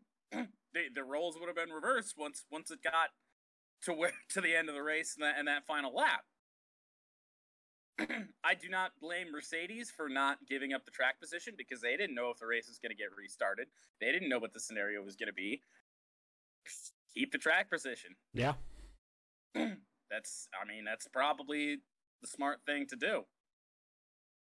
But Max comes in, and we have no idea whether we're going to be getting back to racing or not. We got 5 lapped cars in between Lewis and Max, and the FIA standard is they will either let all the cars through, if they can, or they let none of them at all. None of them at all.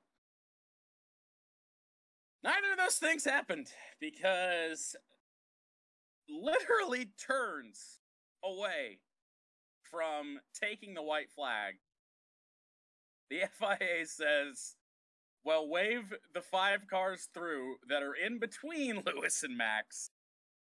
Let them go by, but nobody else. And there also, this is another rule in here. I will first throw this out here and say I'm glad we didn't end under a caution. That would have just been ass. I'm glad the race ended under green, but I'm not glad how we got there.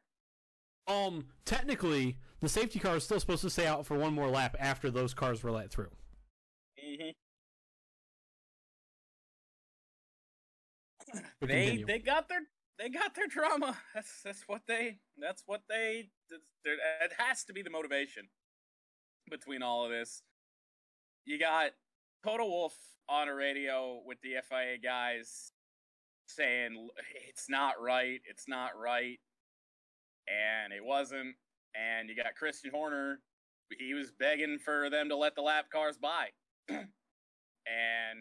Red Bull got their way, Mercedes did not. Green flag waves. Lewis held him off for a couple corners, but Max got that run, sent it in deep again, and somehow I was expecting them to nail Max for something. Like, I thought we were going to get swerved again. Like, I thought Max was going to get hit for something for that send into the hairpin. Yeah. I was really expecting it. That did not happen. And Max takes the lead down the long straightaway there at Yas Marina Circuit. And Lewis rather had a bit of a run. Max goes defensive into the next corner, which honestly, I don't understand why Lewis doesn't do that more. Like, especially when he's racing Max. Like, you have a guy that likes to send it down the inside. I feel like he just needs to fucking defend a little bit. Take away the inside line. But he never does. I think Lewis also likes to just be a little bit aggressive too at those points. Like, that's my only explanation. I feel like the more aggressive move would be to go to the inside. Make Max go to the outside. He does lose acceleration on the next straight, but apparently it didn't matter. Max almost lost the lead 2 separate times on that last lap, down the straight and then down another straight. What would usually be DRS zones. Max held him off both times. Once you got through those 2 straights, you got into the third sector. I mean, it was just a formality. The fresh tires, Lewis had no chance. Max Verstappen crosses the line, wins the race, and wins the championship in quite possibly the shittiest way. So I'm going to say 2 things on this. That sucked. I do believe having a new champion is good for the sport. Very. Especially if F1 wants to expand into having more people watching the sport. But this just felt manufactured because in the 14 years I've watched F1, I've never seen that. Don't think it's ever happened. I don't think in the 13 years maybe 13 to 14-ish years I've watched F1, I've never seen them do that with lapped cars and the safety car. I mean, there are like so many things that went wrong here. Yeah, and Evo brings up a good point. I mean, like, you look back to some of the other stuff with the FIA where it felt like Lewis came ahead on some things that he really shouldn't have. But at the same time, we're there. This is it now. Like, we're racing for the championship, and they just got FIA ducked their heads in where most people didn't want them. And they showed up. Yeah, like, Silverstone is the big example. Yeah. Like, so I just wish I wanted one race this year where the FIA didn't feature. We thought we had that. Yeah. We thought it felt like this was that race because the earlier stuff with Lewis and as Evo said, turn 7 felt like they weren't going to butt their heads in. And then Latifi. And you have Michael Massey telling Toto, well, they were motor racing. Like, no, those back markers were just not. They were being a parade in the way. This is a motor race, he says. Yeah, like, no. I'm happy for Max. Don't get me wrong. I am happy for Max. And this, having a different champion is good for the sport. It is a disaster. But it's probably the only time I agree with Toto, too. Usually, like, I want nothing to do with him, but, I mean, for FIA, once when he said something wasn't right, it actually wasn't right. The FIA, and you said this, made NASCAR look like a competent governing body this entire year. I mean, hey, at least the NASCAR playoffs, the worst way to crown a champion in motorsports, at least those are the rules. Yeah. At least, it's manufactured, but at least those are the rules. And it just felt like this drama just was, at the end, was just manufactured. Like, what can we do to make this as... I just don't like it. Wrestling and motorsports. That's a fair comparison, but let's move we ran on, about though. F1 all day. I don't even... What is this in here for? I just found this hilarious. The Arizona men's basketball team had to Uber from Champaign to Indianapolis for their game against Illinois because their flights from Champaign, Illinois to Indianapolis, Indiana were canceled because of the severe storms going through the area. Everybody, thoughts and prayers to everybody who was affected by those, especially in the state of Kentucky. Arizona though ended up going eventually to beat Illinois after their long Uber ride. Like, this made the news. Good Lord above. This made the news just as a funny thing, and then we had some other things. Just as a light way to move on from the stupidity of F1. And then we have unfortunately had some more negative news. Dallas Stars goalie Ben Bishop, his career appears to be over due to a degenerative knee injury, according to Stars GM Jim Nill. The three-time Vezina final. What? Yep. Jim Nill, former Red Wing executive. Yep. Three-time Vezina finalist, last played in the 2020 Western Conference Finals in August. Missed all of last season due to knee surgery that he had after the 2020 season. In an AHL rehab game he played a couple days ago, he gave up 8 goals on 34 shots. That sucks for Ben Bishop. I mean, Big Ben Bishop was at the just a couple years ago, was one of the best goalies. His time in Tampa, he was one of the best goalies, if not the best, in all of hockey. Yeah. So he single-handedly destroyed my Red Wings in the playoffs like 3 years in a row. That and Tyler Johnson, but moving on. Spencer Rattler transferred to South Carolina from Oklahoma. He's a cock. That's one of their tight ends, Austin Rittinger or whatever it was, too. He also transferred. He followed Spencer Rattler to South Carolina. He's also a cock. And wrapping up, just because Jordan wanted me to mention the CFL. The Winnipeg Blue Bombers. They win the Grey Cup over the Hamilton Tiger Cats. I don't know why I'm getting so excited about this. 33-25 for their 12th Grey Cup.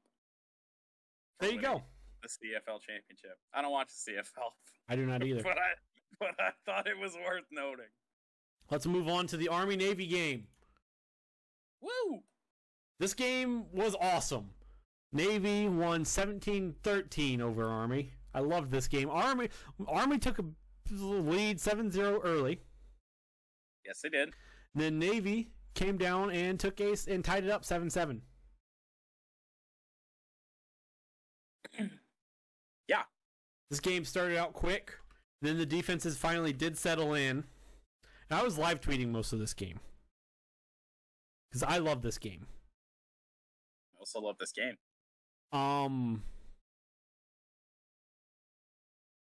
Going into the locker room, this game was 13-7 Army. Navy came out with a phenomenal drive out of the locker room, take a 14-13 lead. They never looked back. They tacked on a field goal in the fourth quarter to go up 17-13 after what was probably one of the best plays of the game. Navy linebacker Diego Fagot gets the fake snap, the fake punt. The punt was snapped directly to him. He was not expecting it. Nobody was expecting it. The long snapper called that play himself. Diego Fagot, who looked dead to rights in the backfield. Snap nearly went over his head because he was not. He really struggled catching it. Dead to rights in behind the line, 3 yards behind the line of scrimmage. Ken Niumatalolo looked like he was dead. Looked like he screwed up. Diego Fagot, linebacker, old school linebacker with a neck roll, wearing number 50-something. 54, he's on the screen. 54, thank you. Old school linebacker, catches the snap. He breaks the tackle, hurdles another man, and gets the yardage. Navy then holds on to the ball for another 4.5 minutes. They kick the field goal to go up 14 or 17-13. Army's offense had chances afterwards. Army's defense stepped up when they needed to and held Navy to force them to punt. Army's offense had 2 separate chances and they just couldn't get it done. This game was phenomenal, and not only the fake punt that nobody was expecting to Fagot. Diego Fagot was phenomenal the whole game. He's a dude. There aren't many players that play in the Army-Navy game that are going to be, have the chance to play on Sundays in the NFL. I think Fagot's one of those guys. Yeah. Like, it was clear he was just the best player on the field the entire game. He is a legit dude. He is incredible. I want to note, and I did it to myself. Took the over in this game. It was looking so good early. The total was 32.5. That was 34.5. I had it at 32. Oh, even lower than what it opened as then. Yeah, it got low. It was 14. We had 14 points scored so quick. God damn it! Then there weren't many points scored the rest of the game. I missed the total by a field goal. God damn it. The under has hit 16 years in a row.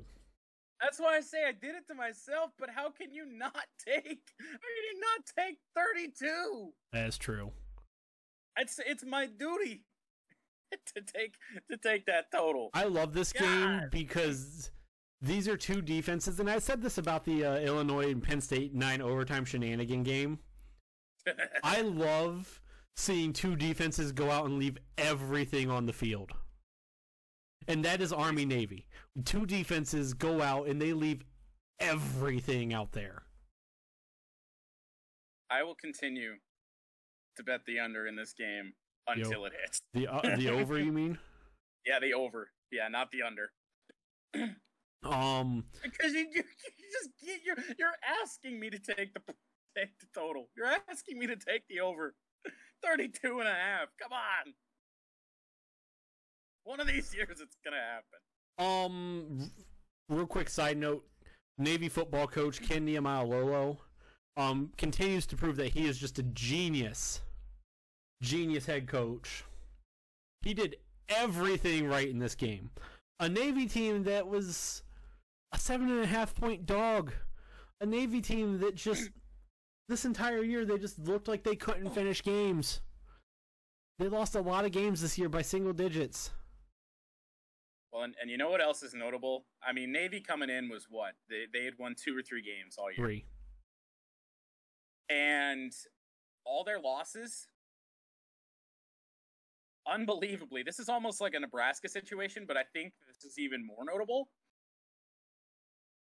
All of Navy's losses came against teams that are playing in a bowl game. Yes. And Every almost single one. And almost all of their losses came by, other than I think to Army, or to not Army, to Cincinnati. Nope, to Notre Dame. That's a lie. They have 2 games that they lost by more than one possession.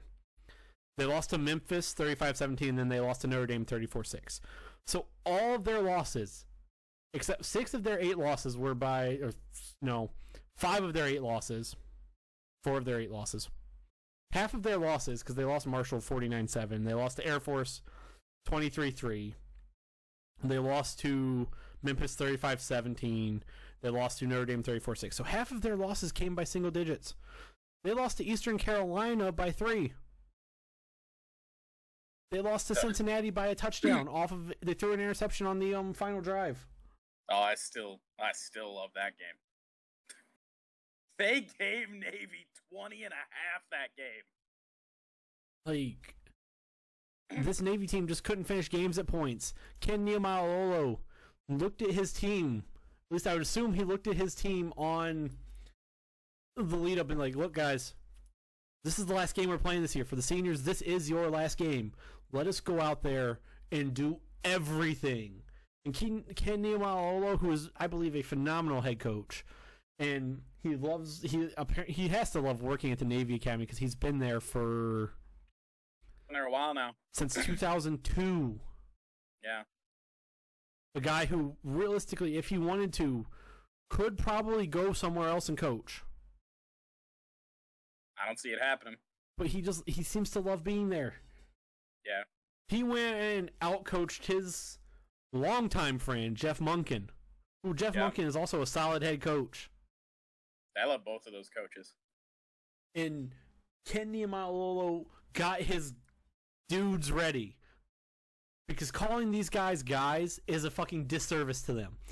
Both teams, and you said it, most of these guys that were on this field or were just dressed for this game, most of them are not going to be in the NFL. These guys, though, are all dudes. Whether they, just in terms of whether they'll be playing the NFL someday, they are all, at some point, because they have to, are going to be serving in the military. These guys are all dudes. I will wrap up my thoughts on this game by saying this, and this is a tweet from somebody a couple years ago. I can't remember who, but they said this game is special because this is the only game out of any played all year outside of whenever these two teams play Air Force. It's one of the very few games, I guess I'll say, where everybody on the field would give their lives for everybody watching. Yes. That's what makes this game right there on the screen. America's game. It's exactly what it is. So, like, these guys, some of them may not be the best football players. These guys are all dudes, though. Absolutely. It would be a disservice to call them anything else. Yeah. And to finish my thoughts, Ken Niumatalolo looked at his dudes and said, let's go out there and do it. And they sure as fuck did. One final note, just once again, fucking uniforms are amazing. Those Army ones, I don't even think they sell them. I wish they did. I think they do. I've seen T-shirts of the uniform, not the actual uniform itself. I love this game. I'm going to try and dig up tickets to go to this game next year in Philly. Is it in Philly again next year? I believe it is. I love this game. Everybody everybody that was on the field, dudes, phenomenal young individuals. And I can say that I have never met any of them, and I can still comfortably say that. Jeff Monken for Army, phenomenal head coach. Ken Niumatalolo, love him, phenomenal head coach. And that neck roll on Diego Fagot. Diego Fagot, old school linebacker, and he sure as fuck played like it. Shoulder pads bigger than his fucking head. I could talk about this game and how much I love it the entire show, but let's not. NFL recap week 14. Let's roll into it so we could get this show out here before we hit 3 hour mark. Right. I mean, we're only at an hour and 38 minutes, but Thursday night, the Minnesota Vikings beat Pittsburgh 36-28. This game was shitty. I won money on this game because Najee Harris scored 2 touchdowns. But this game looked shitty, and then Minnesota kind of quit in the second half and only beat Pittsburgh by 8. Chase Claypool's a fucking retard. He's a fucking idiot. Don't know if I've seen a more boneheaded play by an NFL player. And Chase Claypool celebrating a first down under a minute to go. Clock running. No timeouts. Clock running. And he makes it... It's essential for him that he needs to do his little first down point. His little dance. Oh, hey, guys, I did it. That cost his team another play at the end of the game, and they were in... You know, you don't know it at the time, but they were in position at the end. Yeah. If they had the 10 seconds that wasted, because he's down on the ground, he does the point, he still has the ball in his hand, believe one of his linemen comes over and tries to take the ball from him, because they're like, dude, we gotta go. And then they drop the ball, can't get the ball to the ref, like... Just be more like Larry Fitzgerald that will go and spot the ball himself. All I guess he'll He'll go to the nearest hash, wherever the ball's supposed to be, and plant it down there. All I'm gonna say about this game, go ahead, finish.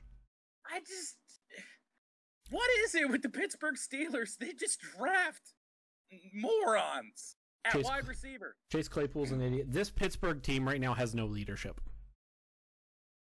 They wasted probably one of the final great games we're gonna have from Big Ben. Yeah. Like, that second half for Big Ben, like, that was vintage. And they had one more chance at the end of that game, or at least they should have. Pat Freiermuth made a phenomenal play to try and catch that ball, and then I can't remember who the defender was, made an even better play.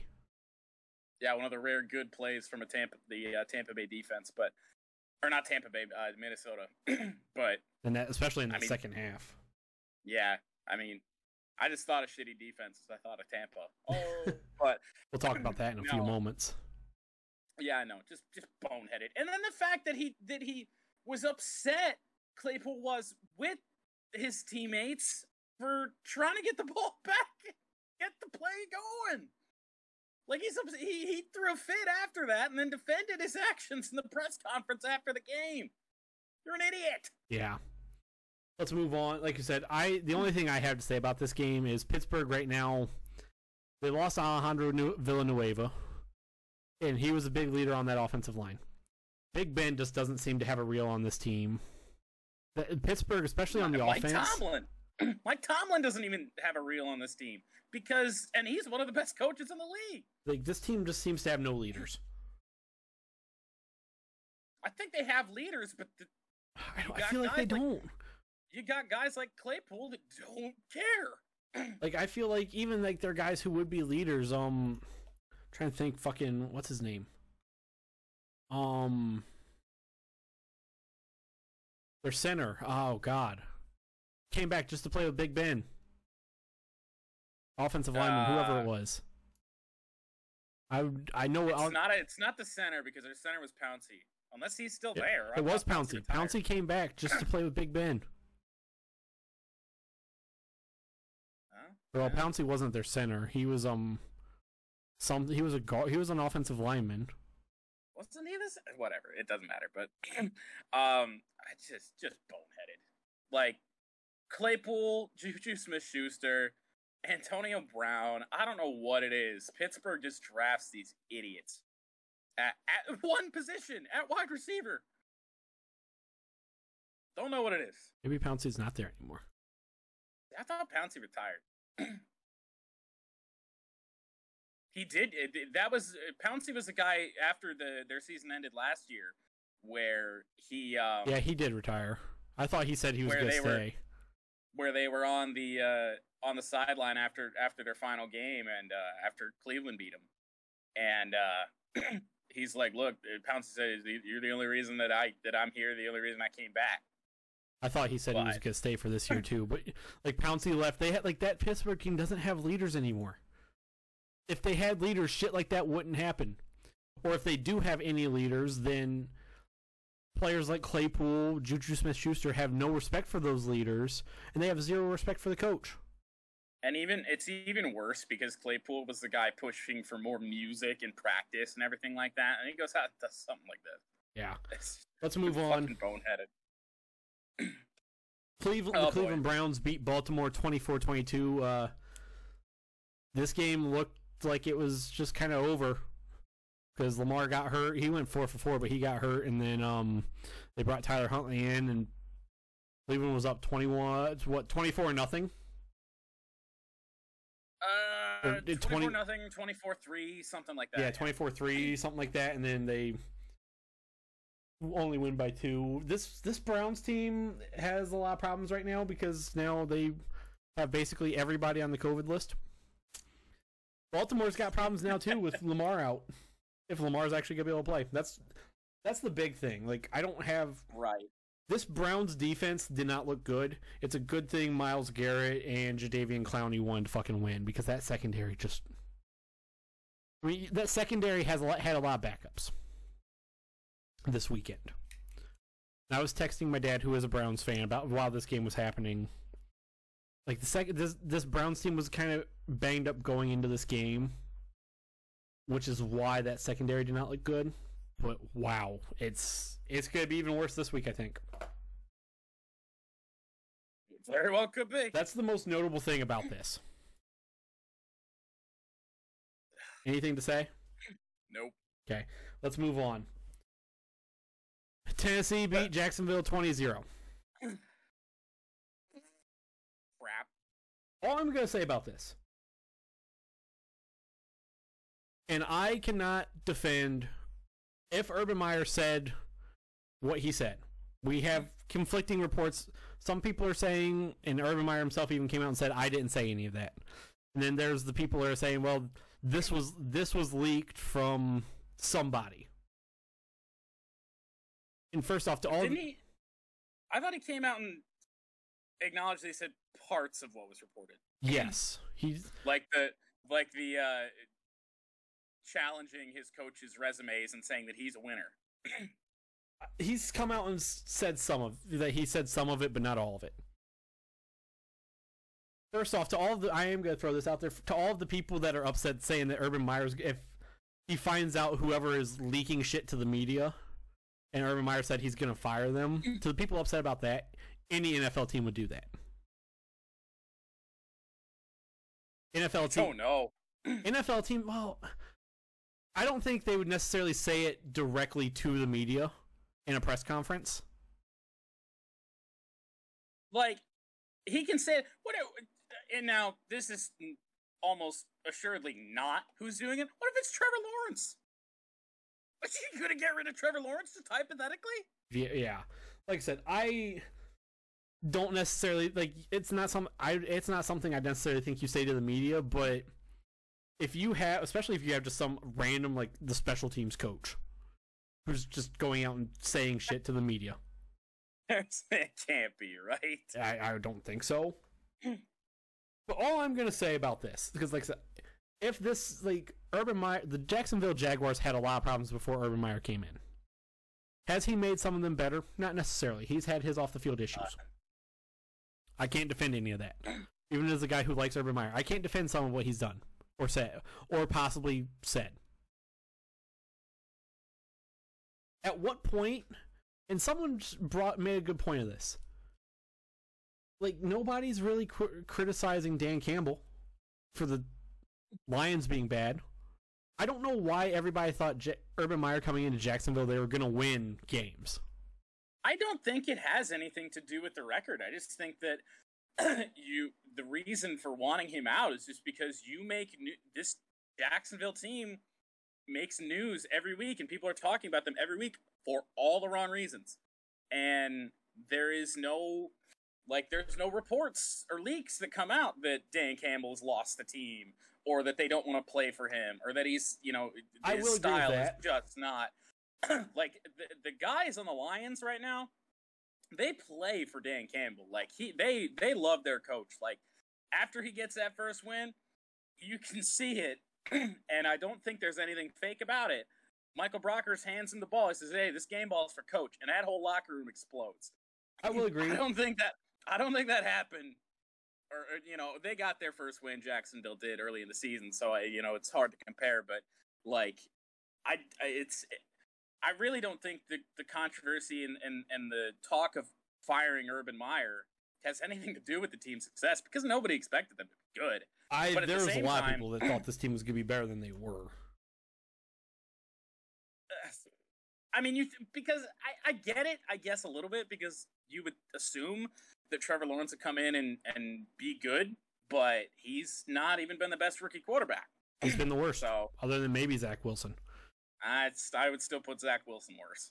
Since their game against the Seahawks, this is including that game against the Seahawks, Trevor Lawrence has thrown two touchdowns, one of those which came against Seattle, and 6 interceptions. At what point... And again, I have said it. I've just said it. I can't defend Urban Meyer on the off-the-field issues. At what point are we just going to look and be like, this team fucking sucks? And Shad Khan's even said, well, we're not going to... Right now, I don't think we're going to fire him. Yeah, you got to pay him $1 million. Not more than $1 million. You got to pay him a lot of fucking money to get rid of him. Even Shad Khan's like, why? Like, I don't think we're gonna fire him right now because this team's just not good. Really, and it's, like I do. Like I said, you can't defend everything Urban Meyer has said or done off the field issues, but at what point are we gonna sit and say, yeah, this team just sucks? It's just not the problem. Like, the football stuff isn't the problem. The off-the-field stuff is the only thing that gets talked about. Oh, yeah, because it's Urban Meyer. Like, people aren't going to talk about fucking Robert Saleh, because he doesn't bring anything. They might. I mean, what's Urban bringing right now? Well, everyone's going to pay more attention to Urban. Like, 100% everyone is, because he's the biggest name hire that we have of all the first-year head coaches. You know, it's just, like, this whole season has just been a meme for them. Like, and especially, like, you know, all the stuff that came out within the last week. And then you got that shot of when he was working for Fox, like, three things that, you know, are signs of a struggling team and blah, blah, blah. Three things you can't have. And they have them all in Jacksonville. Well, they had them before Urban got there, and it has gotten worse. They've gotten worse. Actually, I don't even know if it's necessarily if it's gotten worse. It's gotten more reported. Definitely. Let's move on, though. I do think at some point, like, this team's fucking terrible. Like, yeah. Kansas City, speaking of terrible teams, they beat the Raiders 48-9. The Raiders suck. Raiders doing their typical late season Raiders thing. I don't know what all the logo stuff was about. That was weird. It happened. Certainly. I mean, it's certainly not a good look to move your team huddle onto the logo and then lose by fucking $1 billion. Like, good God. But, I mean, the Raiders are doing Raiders things. It is what it is. Kansas City looks like they're for real again. But, I mean, Kansas City covered the total by themselves. Yes, they did. Let's keep rolling. New Orleans beat the New York Jets 30-9. This game has just existed. Sure did. I kind of forgot it was happening. Yeah, so did I. The Dallas Stars. Wow. No. Dallas Cowboys. Sort of. I mean, they got a star on the logo, you know. Brain. I almost said Dallas Texans at first. I mean, that was a team. My brain just fucking stopped. Was a team back in the day. The Dallas Cowboys beat the Washington football team 27-20. Washington almost made this a game. Yeah, they almost came back. Dallas kind of just fart noised away the second half. Still like the football team. Maybe kind of sneak in, get a wild card spot, but yeah, that's really it. Who knows? Moving on, Atlanta beat Carolina 29-21. This kind of expected. It was always Atlanta. Cam Newton not looking good, but he knows it. I mean, he said I'm disappointed in myself and everything like that. So, but then again, you know, he wasn't a part of camp. He wasn't a part of anything. You know, he's come in here with this team in the last couple of weeks. I don't know if anybody expected them to be phenomenal, but yeah. I mean, they're getting the same results they would have with Darnold. To be honest. Yeah, it was always Atlanta for me. Yep. Keep rolling. Seattle played a team that has, honestly, in my opinion, just as much dysfunction as Jacksonville. Seattle beat Houston 31-13.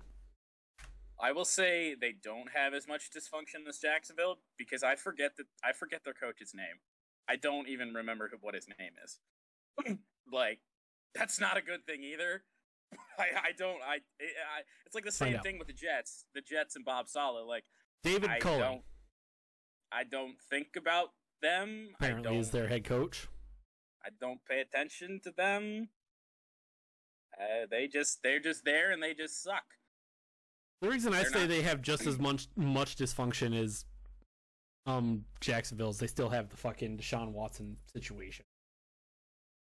Yeah, but even that's, I mean, it's still there, but it's very quiet right now. It's just not a whole lot of movement on it. I mean, that's a very big situation that has to be taken care of eventually. But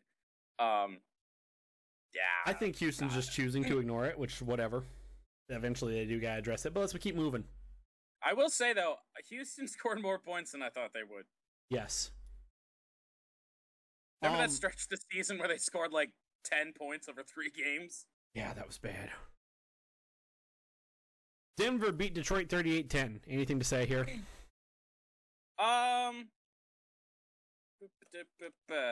Second. Okay. Not a lot. This result was completely expected. I mean, the Lions are already terrible as is. Got hit with, I mean, they got the injuries piling up. You know, their best players are injured. Swift, Hawkinson, both hurt. So that sucks already. We have a capable backup running back in Jamal Williams. Well, he got put on the COVID list, so that sucked. What? And then like 20 guys had the flu. Yeah. Like, we lose that game anyway, whether everyone's healthy or not. This team's just not good. But that game got made severely worse by the guys we had out there.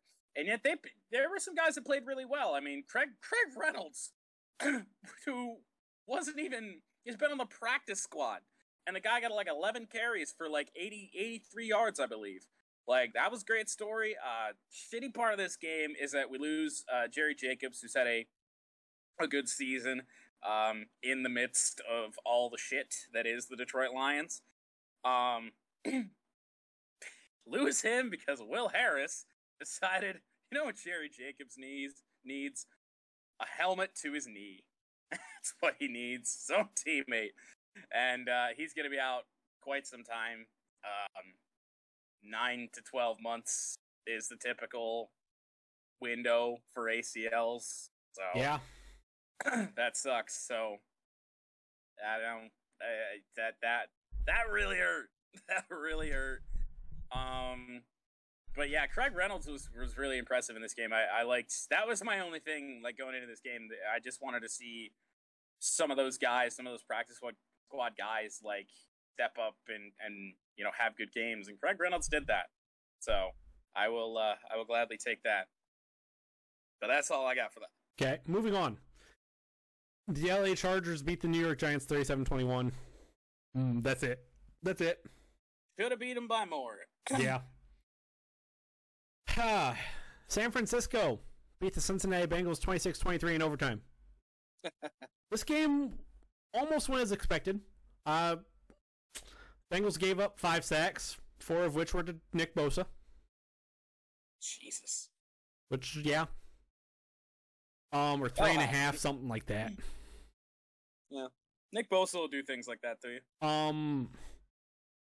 I did earlier in the week or last week. I did pick Cincinnati to win. The Bengals got out to a big deficit. Mm-hmm. Zach Taylor just does not seem to be it. And my biggest thing going into overtime there. Yeah, in halftime the Bengals were down 17-6 going into halftime. Going into the fourth quarter they were down 20-6. Yup. You take the ball out of the hands of Joe Burrow, who going into overtime, fourth quarter going into overtime was hot, and then you just play for the fucking field goal on your offensive drive. The defense, who really didn't do a whole lot, didn't stop. Like, George Kittle just fucking had his way. George Kittle is still probably getting catches against the Cincinnati Bengals right now. Like, Zach Taylor just, I have no words. That's it. Zach Taylor just made a terrible fucking choice. Let's move on. Winnable game for the Bengals. They could have jumped into first for the division. That's it. And they did not do that. Pissed away by Zach Taylor making play calls that just were questionable. Like a lot of their losses this year. Moving on though, Tampa Bay beat Buffalo 33-27 in overtime. Biggest takeaway from this game for me, that Tampa defense is fucking terrible. And the Buccaneers are going to have a whale of a time trying to repeat. Whale of a time just trying to make it back to the fucking Super Bowl, in my opinion.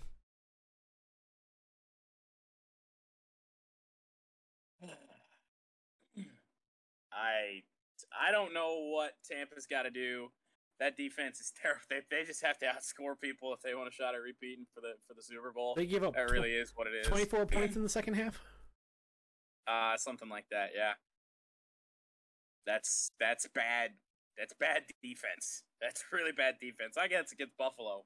I mean, it is what it is. Buffalo's probably. I mean, despite the slide they're on right now, I mean, they're still one of the best teams. I think they just aren't putting together full games right now. I'm going to say this about Buffalo real quick. There are Buffalo Bills fans, members of Bills Mafia, calling for Josh Allen to at least be benched for a game. What? Why? Just to see Carson Wentz. Mitch Trubisky? To see Mitch Trubisky. I don't know why. What? I don't know if they think just having Josh Allen get sat, just to have a mental reset maybe. Because that first half against Tampa, he played terrible. I mean, that first half against Tampa, the Bills in general played bad. Mitch Trubisky, Bills fans. Yeah. You guys, I've seen some Bills fans just saying that Allen needs to sit. There are some teams. I'm just gonna go on a side note. Do you have anything else to say about this game? Not really. I'm gonna go on a side note here. There are a handful of teams that do need a bye week in a bad way right now. Obviously, there are no more bye weeks. The Bills are one of them, just because they need to have a fucking reset. Oh yeah. They don't need it because of health issues. Like the Browns need one because of health issues. The Bills just need a fucking reset. Right. And then there are teams like Jacksonville and Houston that just need to get out of this fucking season. Same thing with Detroit. Detroit are not in the same reason. Those two teams need to get out. Jacksonville needs to get out just to get everyone away from that facility for a little bit. Detroit needs to just get out of the season so they can move on. But get to the draft, please. The Bills need to get out of this. Need a bye week in a bad way just to get out of this. Just to have a reset. Let's move on. Game. Green Bay played Chicago. Green Bay beat Chicago 45-30. The score is not entirely indicative of the game. Chicago played a very good first half. Yeah, they did. And then Aaron Rodgers just kind of... I don't remember who it was. Somebody mocked the belt on the Bears defense. Yep. Somebody mocked the discount double check. Don't do it. It never works out well. Just please don't. When has that ever worked out well for anybody? I don't think it's worked out for anyone. I don't think so.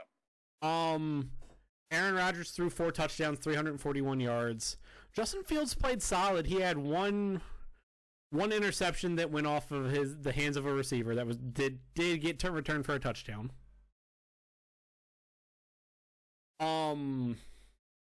He had one interception that he overthrew the ball a little bit. He threw it too high and got intercepted. I mean, 220 for the most part. He did try and at least duel with Aaron Rodgers. Justin Fields is right now might be the best thing about this Bears team. Probably the only good thing about this Bears team right now. Justin Fields played solid, 18 for 33, 224, 2 touchdowns, and one interception that wasn't great, and then the one that went off his receiver's hands. But Aaron Rodgers is just a different animal. Right, for sure. And then the Monday night game, wrap up Week 14 recap. The Los Angeles Rams beat Arizona 30-23. They did. Rams needed this one. Rams needed this one. They needed it bad. Talk about a team that kind of needs a bye week just to have a little bit of a reset. Arizona kind of needs a reset. Well, they got a bye week. Don't worry. Who they have? Oh yeah, I know who they have. We'll get to it in the picks. That's all I got though. Rams played really good. Matthew Stafford played good. The Rams might need a bye week just to get healthy, kind of like the Browns, because they're starting to have some COVID issues too. Yeah, they do. But no bye weeks anymore. Nope. Thank the Lord for that. Anything else to say? I mean, the people that were saying that Matthew Stafford is terrible, Look like idiots. We're pretty quiet this week. He's never been terrible at any point. So I've never understood that, but it is what it is. Okay, let's move on to the picks. We'll start with the college picks. I gotta find them. There they are. Okay. So, real All quick, right. after the regular season, we picked 213 games. We picked 213 games, and Jordan and I, after the regular season, share the regular season title at 113 and 100. And 113 and 100. How? Because it's not like we pick the same games all the time. Yeah. Occasionally, but not all the time. And then, how? How does this happen? I don't know. But, as it should be, and Jordan and I both tweeted about this, obviously. Yes. As it should be, the 2021 season /2022. 2021/2022 season for college football rests on the bowl games. Bowl games, indeed. We're going to start with the bowl games. We're not going to do all 43 bowl games yet today. We have 12 to get to today. That's a decent number. Take us away. Thank God. All right. The first bowl of Bowl Mania, the Bahamas Bowl. Middle Tennessee and Toledo. Toledo 7-5 on the year. Middle Tennessee 6-6. Toledo -7.5. People are a bit split on this one, so we'll bring them up. 67% of the people are on the favorite, Toledo. Give me Toledo.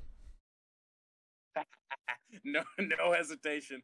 Well, you see, I've made all of these picks already. I've only made the ones of the games that we got to, that we have this week. Oh, well, that explains why it took me 2 hours to do all of these. Yeah, you did those on stream too? Yeah. Good Lord. No, I did, I have only done the first 12. I have Toledo as well. I have no reason to pick Middle Tennessee. Yep.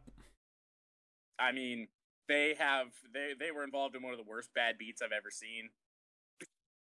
So, the Conference USA, my biggest reason in Conference USA is a little bit worse than the MAC, in my opinion.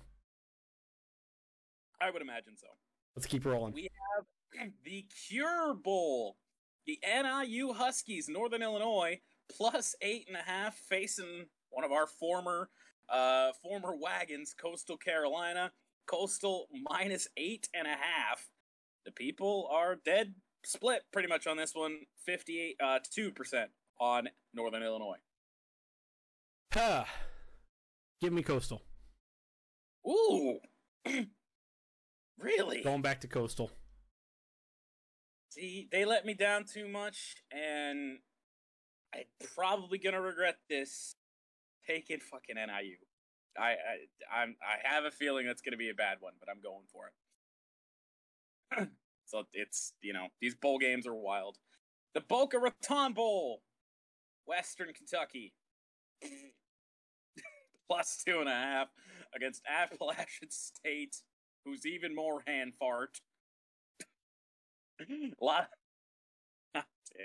matchups of these bowl games are just so awful, but we gotta pick them. We got 44 bowl games between now and when the season's over, so gotta do it. Who do you got?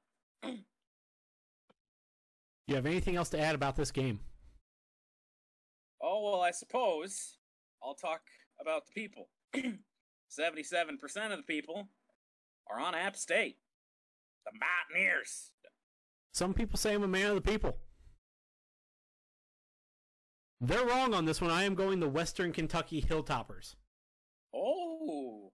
Bailey Zappi Really? is good. He lights the world on fire. Going App State. I You're can't going App believe I'm State? doing it. I'm doing it.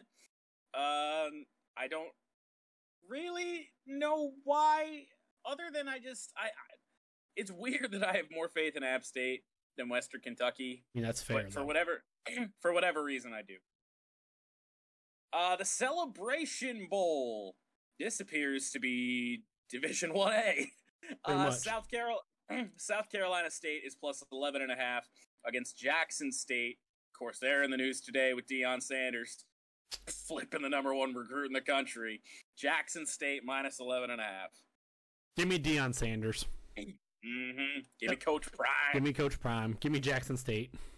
That's probably the easiest pick I made out of all these. Fuck yeah, it was. The New Mexico Bowl. The PUBG Mobile New Mexico Bowl.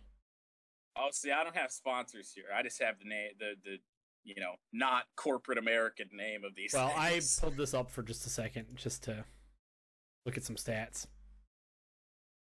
So the New Mexico Bowl features UTEP and Fresno State. UTEP getting 14.5. Battle of 9-3 Fresno State, 7-5 UTEP. People, 55% are on UTEP. So, I'm probably going to regret this. Uh-oh. Every time I've picked Fresno State, or picked against Fresno State, they've kicked me in the dick. You're doing it again? I am not picking the University of Texas El Paso. I am picking Fresno State. I am taking those points. 14.5 points in a bowl game. That's fair. I'm taking them. It's one I might regret. Might cost me the championship overall in the picks, but gotta do it. The Independence Bowl. And trust me when I say this, these bowl game names get really funny here in a little bit. The Independence Bowl, UAB plus 8.5 against BYU. Give me the Mormons. Give me BYU. Yeah, I pick... What the fuck? What'd you do? Nothing. I don't know if I can call this breaking news, but we have more nonsense. Oh, God. Report out of Duval and the Jacksonville Jaguars. Oh, boy. Former Jags kicker Josh Lambo.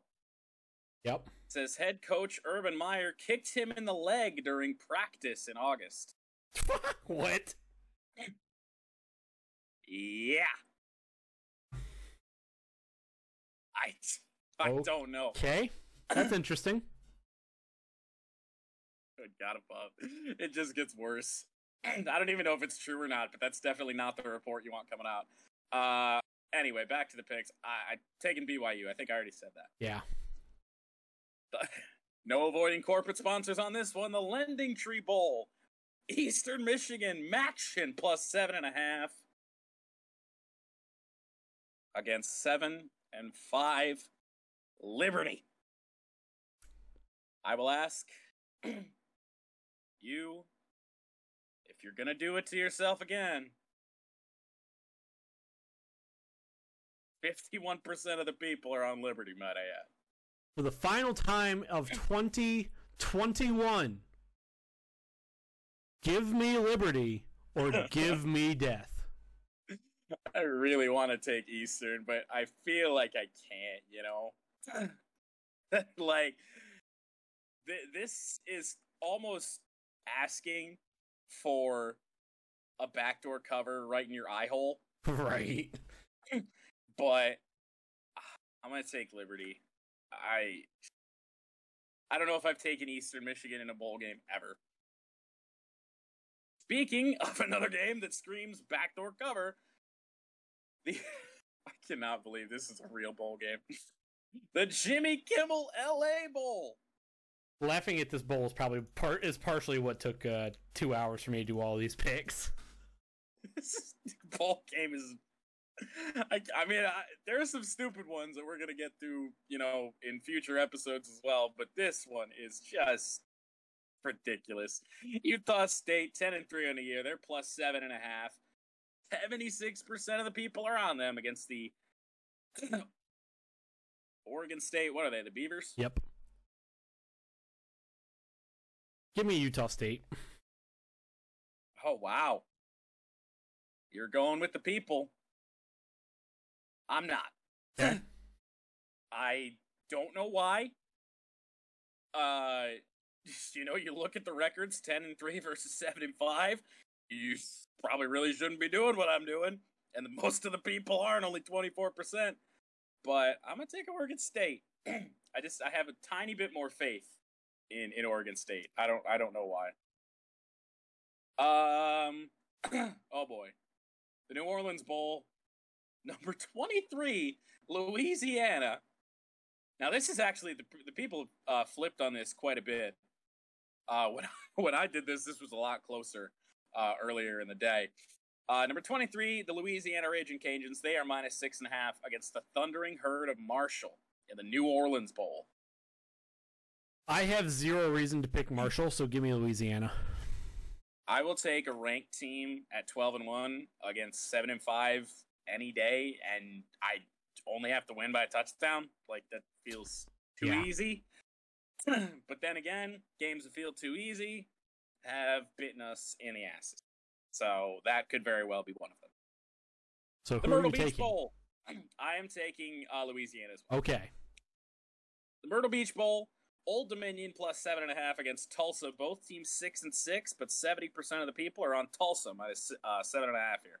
Some people say I'm a man of the people. And in this case, they're right. Yep. Tulsa played some really good teams this year, very tough. Old Dominion played football. Give me Tulsa. That they did, and they won just enough games to get here. So did Tulsa, but tougher schedule for Tulsa. I'm taking Tulsa as well. The famous Idaho Potato Bowl. Gotta love it. Wyoming -4.5 against Kent State. MAC champions, I believe, right?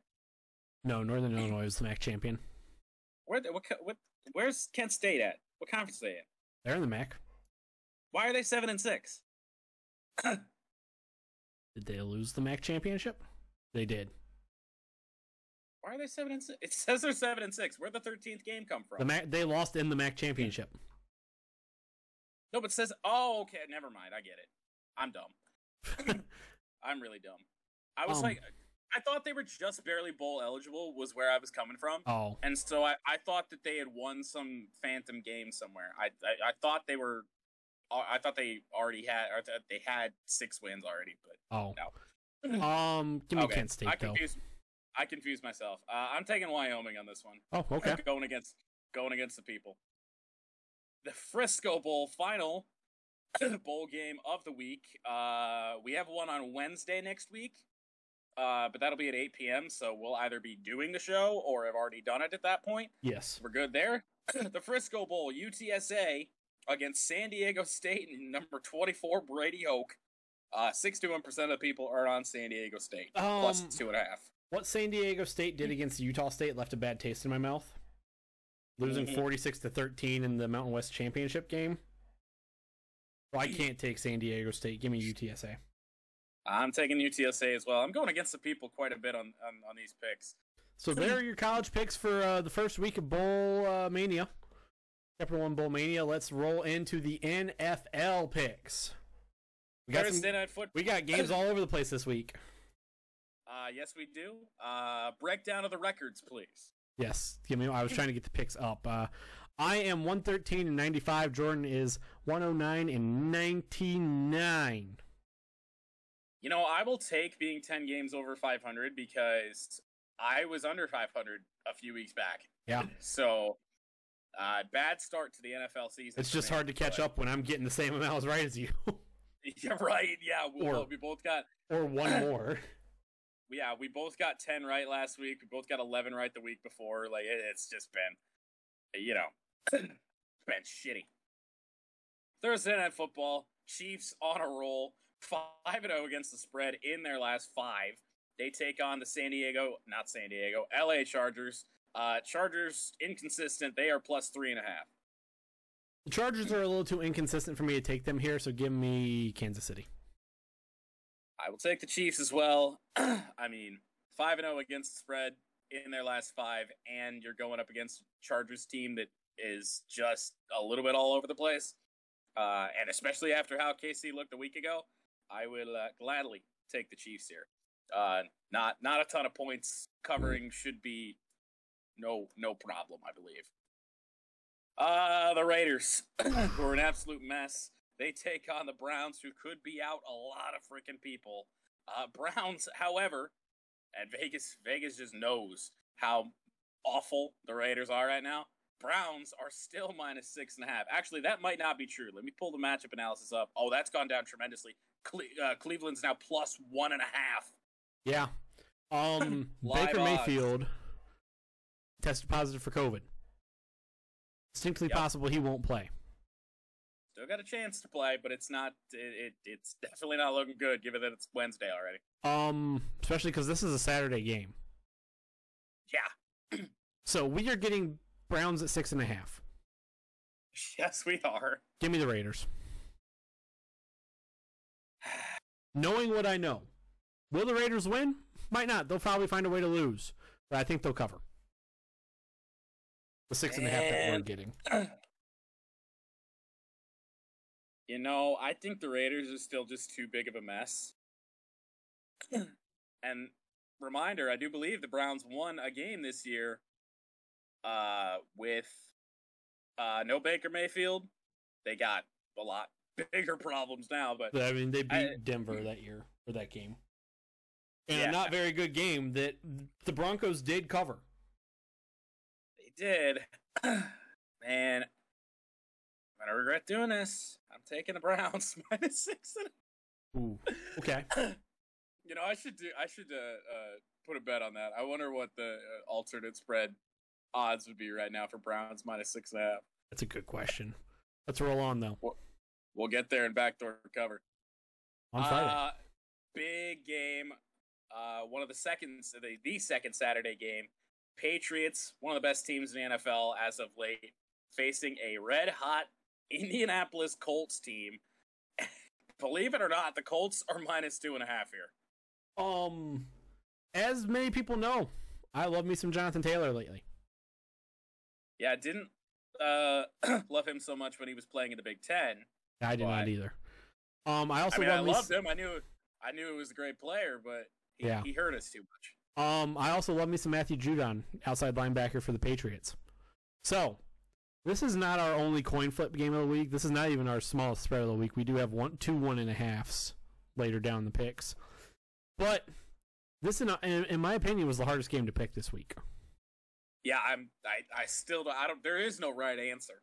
So I went on my stream earlier while I was making these picks to a wheel. Oh no! And the wheel gave me New England. So I'm going with New England. Just like I feel like there is no right answer here, so I'm going with New England. The wheel. There is definitely not a right answer. I'm glad I made this pick already. Probably gonna regret this, but Colts only need to win by 3 to cover, and they're playing some really good football right now. Patriots are too, but I'm going to take the Colts. Probably a regretful decision, but I do need to make up some ground. So, fair enough. I was taking the Colts anyway. Can't believe I'm doing it, but I am. Well, I said the Arizona Cardinals had a bye week, and here it is against the Detroit Football Lions at 1-11-1. Lions getting 13.5. Now, I do believe Dan Campbell has said that the flu problems that caused us to be missing a whole ton of players are not going to be much of a factor. Jamal Williams should be back, so we might actually have a capable running back. Who knows about DeAndre Swift? I believe he's questionable. Who knows about Hockenson? We might be full strength, essentially. But we're still getting 13.5 against the 10-3 Arizona Cardinals. I am still going with Arizona. 2 touchdowns. If this was 15, maybe I would go with Detroit. But 2 touchdowns, I could see Arizona win by 14. So I could too.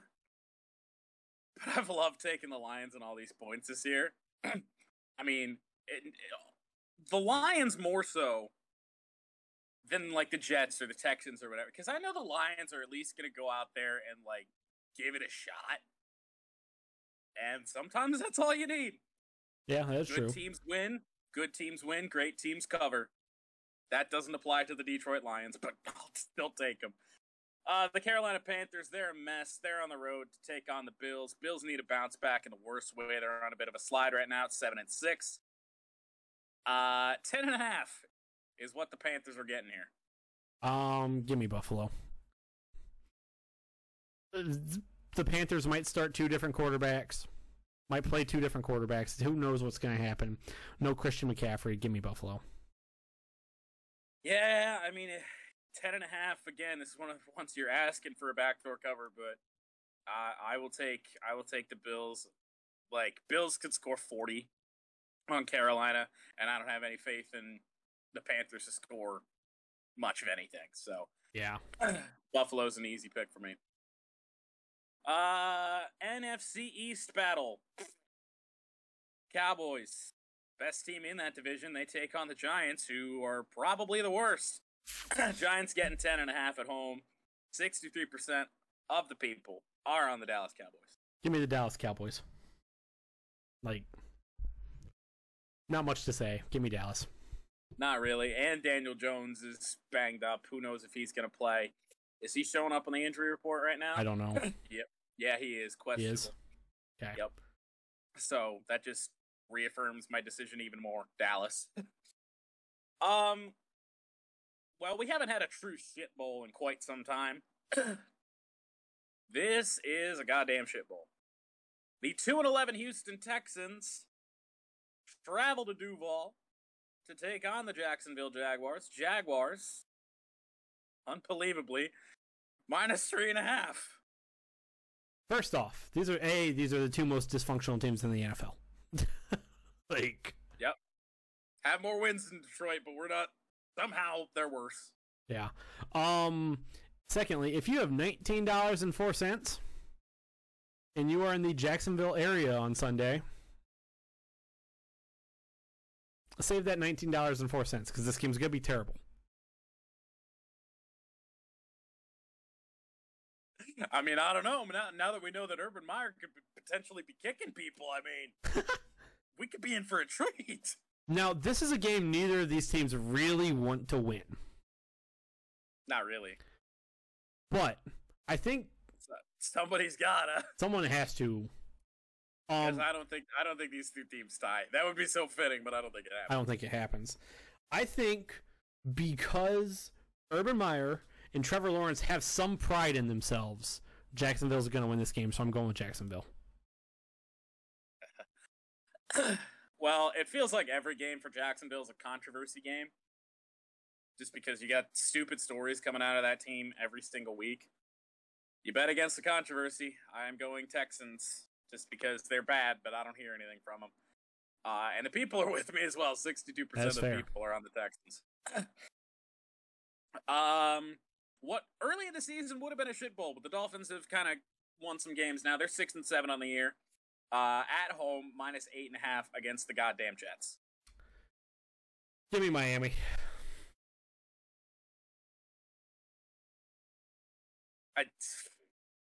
About all the analysis I have as well. Give me Miami. I mean, Jets. I think the Jets might be more dysfunctional than the Lions as well. I don't know. Distinctly possible. They're pretty bad. Yeah, give me the Dolphins. This spread confuses me, which makes me scared to pick this game, but we have to.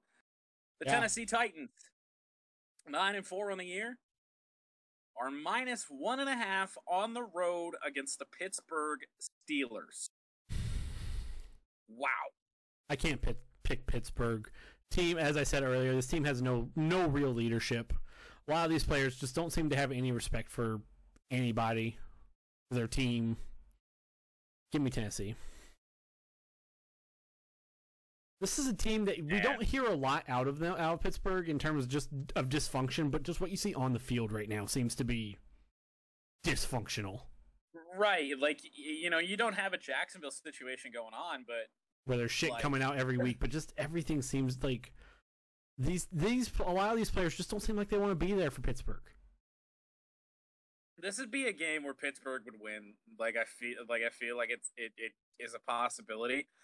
Titans still without Derrick Henry and everything, but I can't pick Pittsburgh. Yeah.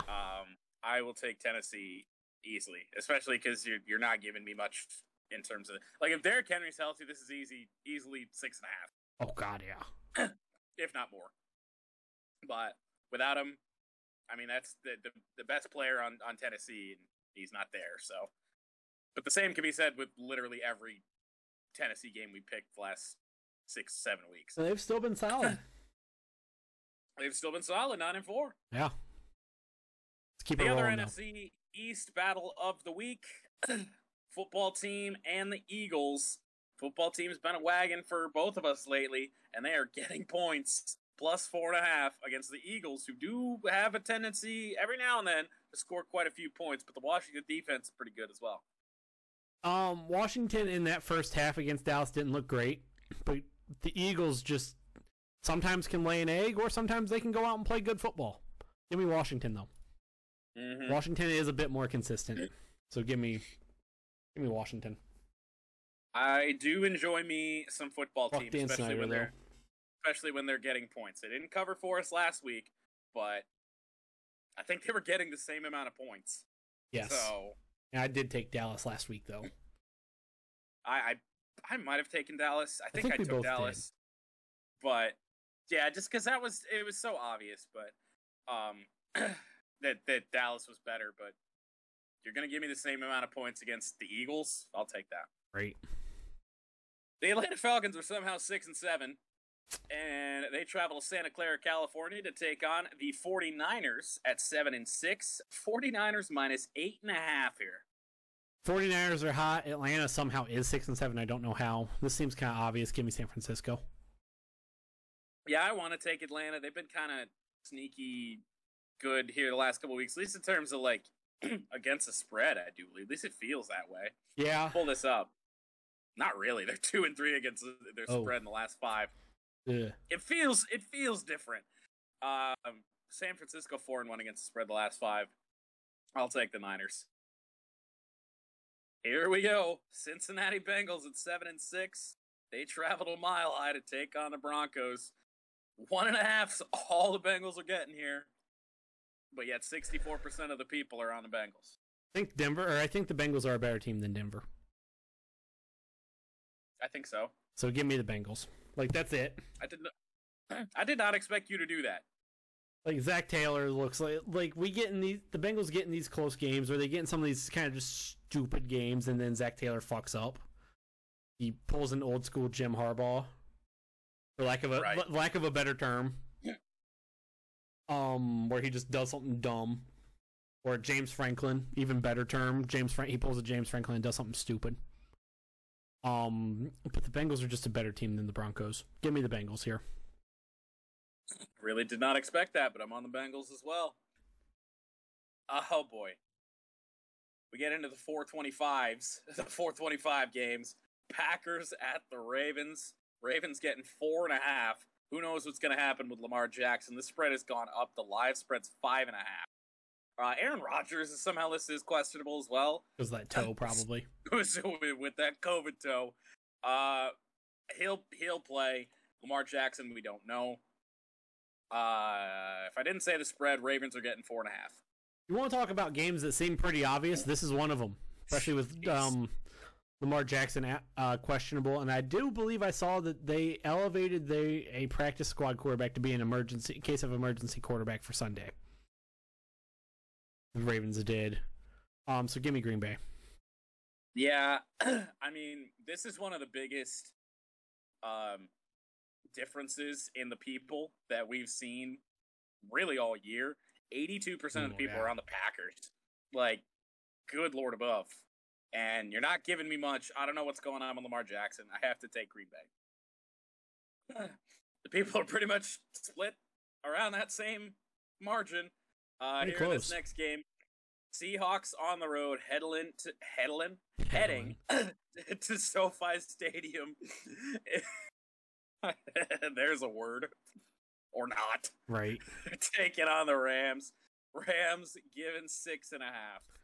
Another kind of obvious one. Seattle's just been struggling. They can't find their way. The Rams are good and they need this game, so give me the Rams. Yeah. They need every game they can get. I mean, and they need the Cardinals to kind of have a slip up if LA wants to win the division and take care of their own business. So, yeah, give me the Rams. Touchdown win gives me a cover. That's an easy one.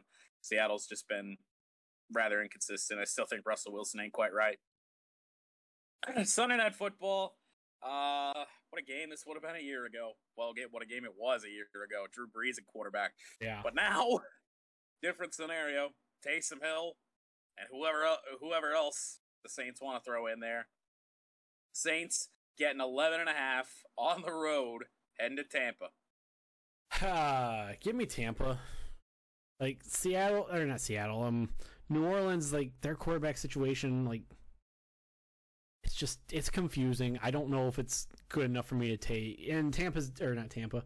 Yes, Tampa's defense is bad, but and New Orleans is good, but they're kind of beat up a bit right now. Give me Tampa. I've said many times throughout the picks that games feel like a backdoor cover waiting to happen. This is one of them, and that's what I'm banking on with this pick. I think the Saints score a garbage time touchdown late to cover that 11.5 win, or Tampa wins by 10. Fair. That's fair. I will take the points with that one, but this game could easily be 34-10 as well. So yeah, who knows what's going to happen? But I will bank on that backdoor cover from New Orleans. And New Orleans, even with Jameis Winston, I mean, did they beat Tampa earlier in the year? Did they not? They beat him with Trevor Siemian. Even better. Yeah, that solidifies my pick even more. Give me those points. 11.5. Fair enough. Crappy NFC North battle on Monday Night Football. The 6-7 Vikings playoff hopes seemingly shrinking by the week. They are on the road, heading to Soldier Field. I couldn't even get it out that time, even though that was intentional. Heading to Soldier Field to take on the Bears at 4-9. Bears getting 3.5. Words are hard, man. Call me crazy here. I have not been impressed by Minnesota very much, other than their win against the Packers. I haven't been overly impressed about Minnesota. They just lost to the Lions. Yeah. And Graham Fasten, and Everson Griffin's still out. So give me Chicago here. Maybe not necessarily to win, but definitely to cover. I can't pick the Bears for anything. So fair. I will take the Vikings. I will take -3.5. That's fair. I will give up 3.5 to the Bears. Alrighty. Have at it. And those are the picks. They are indeed. Let's wrap the show up. We got Champ and Chump. Jordan, you want to go first? My Champ and Chump, I'm going to have to do my Chump first. Because my Chump leads into my Chump. Champ. My Chump leads into my Champ. But you want to take your Champ first? My Champ is Deion Sanders and Jackson State. That's fair. That, we've already covered it. We don't need to go into much more detail, but just what Deion's doing at that school, D1A school, is nothing short of incredible. So, I mean, that's easy. The buzzer as well. Don't usually get a Champ of the Week the day of the show, but we did this time. Right. Go ahead and give me your Chump, too. No, I think I know what it is. I think everyone knows what it is. Do you? Is the poster, the sign. It's not. Oh, never mind then. It very well could be. Very well could be. My Chump of the Week is Zach Smith. Yeah, that's Zach Smith. Former Ohio State wide receiver that beat his wife, or wide receiver coach that beat his wife, Zach Smith. Yeah, that guy. I think I know why, but tell us. We've talked about it a little bit. The Heisman Trophy ceremony with Desmond Howard, that stuff.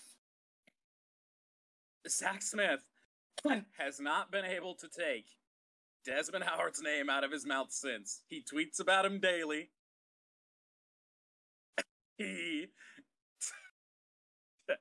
said something about he has the class of Joe Biden or something like that. Tweeted something like that as well.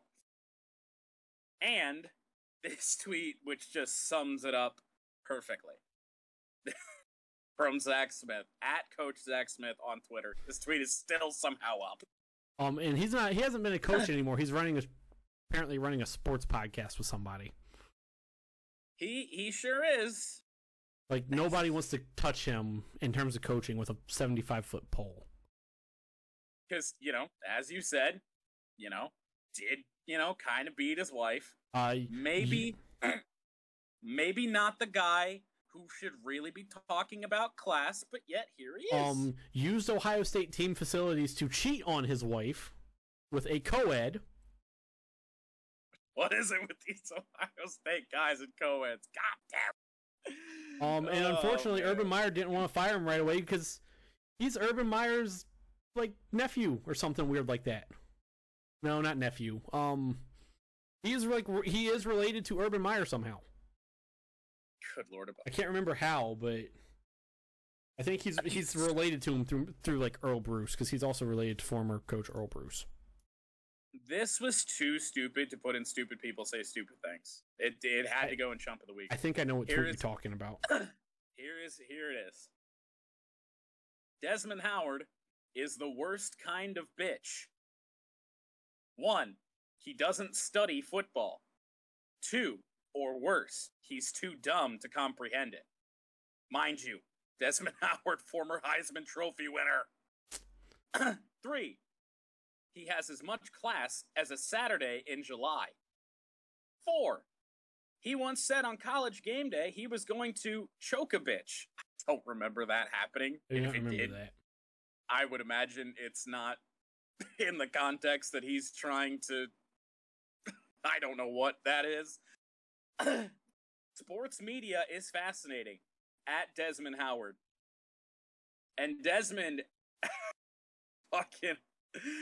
I wish I could find this tweet that Desmond replied to this with.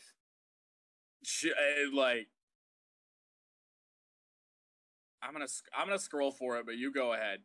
I saw this and I do not believe Desmond Howard is phenomenal at his job. But at least Desmond Howard, I don't know him personally, but Desmond Howard at least seems to be a good human being. All indications. I do not believe Desmond Howard is phenomenal. He's passable at his job. I don't think he's phenomenal. I feel like a lot of people would agree with me on that. Oh, Desmond retweeted, quote tweeted him and said, "I see the court-ordered anger management classes aren't working." That's, probably accurate. Yeah. And then replied with a screenshot as well. I don't know where this is from. Zach, who still spends his time online telling just about anyone that he never physically hurt his wife, and any information to the contrary is just a pile of lies cooked up by Courtney in order to ruin him. Courtney is not alone. He also spends plenty of time calling anyone he doesn't like, man or woman, a bitch. Yes. Like I said, boy. I do not believe Desmond Howard is phenomenal at his job. I think he does a good enough job for what ESPN needs him to do. But he's not Zach Smith. But he's not Zach Smith, who I have not listened to Zach Smith's sports podcast, nor will I ever, because I think Zach Smith is a human bag of garbage.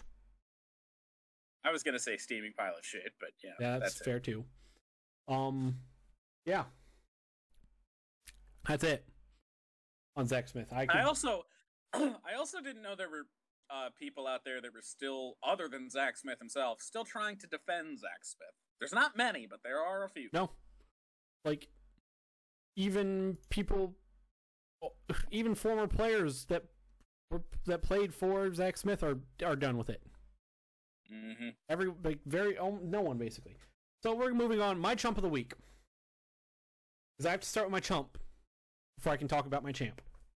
My chump of the week: University of Houston men's basketball coaches, who after their loss to Alabama, tore up chairs, threw chairs around the court, and were kicking over and knocking over trash cans and water/Gatorade barrels. These are coaches, not players, for University of Houston. After they lost. Well, then I definitely know who your champ is then. My champ is University of Houston player Jamal Shead, I think is how that's pronounced. I'm assuming. Probably something along those lines. Who then stopped and picked everything, cleaned up after his coaches did that, and showed the maturity of a 1-year-old. Yep. Like, that's certainly a thing. You've got to be kidding me. These coaches apparently are not, these coaches for Houston's men's basketball program apparently are not fit to lead young men who you lose and then you just start throwing, like, trashing the away team's court. I can only imagine what they did in the fucking locker room. I don't want to. Like, gotta be fucking kidding me. Good on Jamal Shead for picking everything up and cleaning after his shitbag coaches, though. Good on you, young man. Let's move on to one for the road. Get out of here. Not a lot going on this week. My one for the road is a 2-part one for the road. Okay. We got some good we got bowl games.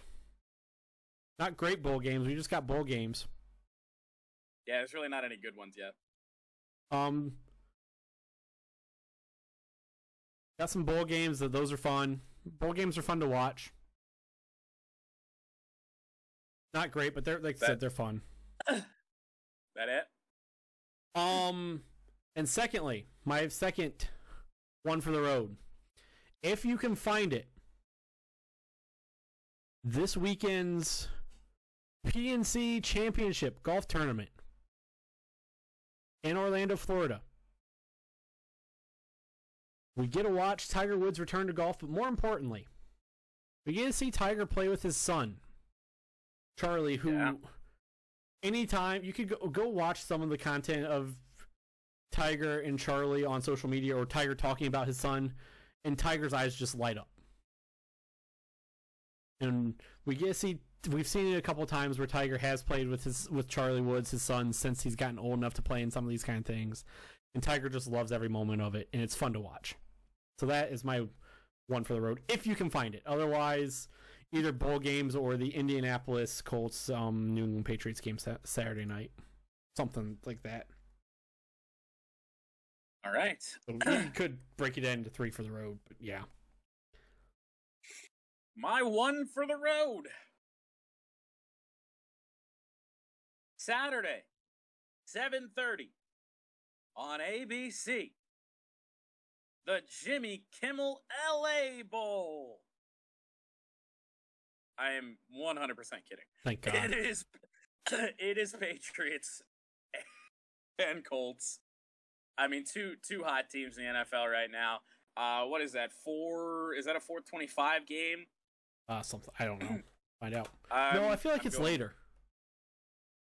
No, I don't. It's not a. It's actually a new. It's a Saturday game. Yeah, That's Saturday, 8:15 Saturday. CBS says 8:20, but it is what it is. Oh, ESPN says 8:15, 8:20, whatever. It'll probably be closer to 8:30, but yeah, I mean, two hot teams in the NFL right now. Big stuff on the line, especially for the Colts. Patriots are in a much easier, much better spot. Colts need this one. Should be some good football. Great offensive player in Jonathan Taylor. Carson Wentz has been playing well against Matthew Judon and that Bill Belichick coach team, man. Yep. Bill Belichick is a god. Give him coach of the year already. Yeah, agreed. But I might watch the Jimmy Kimmel LA Bowl just for the memes. Okay. That's the show, guys. That's it. Oh, never mind. I just realized that game starts an hour before Patriots Colts. Well, I might watch the first quarter. Yeah, there you go. Well, that's the show, guys. Not much to say. Fuck Dan Snyder. Another one on the books. Fuck Dan Snyder. We're 4 months of this show. Yes, sir. Been a fun 4 months. Got some time. We still got a few more months of this. Sure do. Gonna keep the outro short so we can keep this under 3 hours. We're at 2 hours and 50 minutes. Hey, not bad. Next week's show probably won't be very long either. I don't know how much we're gonna do in terms of bowl recap. I think we'll just point out any notable ones. I don't know Yeah. if there's gonna be any this week. There's not any real high-profile bowls going on here. So next week's probably will be even shorter unless we have a shit ton of news. Thank you for making past 4 months of this show fun. It's been a great time. We will see you all. Some housekeeping. Tomorrow we have our special backdoor cover bowl edition show. Yes. This upcoming Friday, so on the 6th, 17th, we'll just have tomorrow we're going to do every bowl game, all 43 of them, not counting the national title. Right, because we can't. Yeah. Friday will just be a short backdoor cover just without the bowl games. So that's the show, guys. That's it. That's the plans for the rest of this week. Thank you for making us part of your Wednesday, however you may be listening and or watching. Wherever you may be listening and or watching from. Any closing thoughts, Jordan? Abolish the FIA? And fuck Dan Snyder. Already covered that base. Yes, we did. So with that being said, thank you for being here. We will see you all later. Peace out. See ya.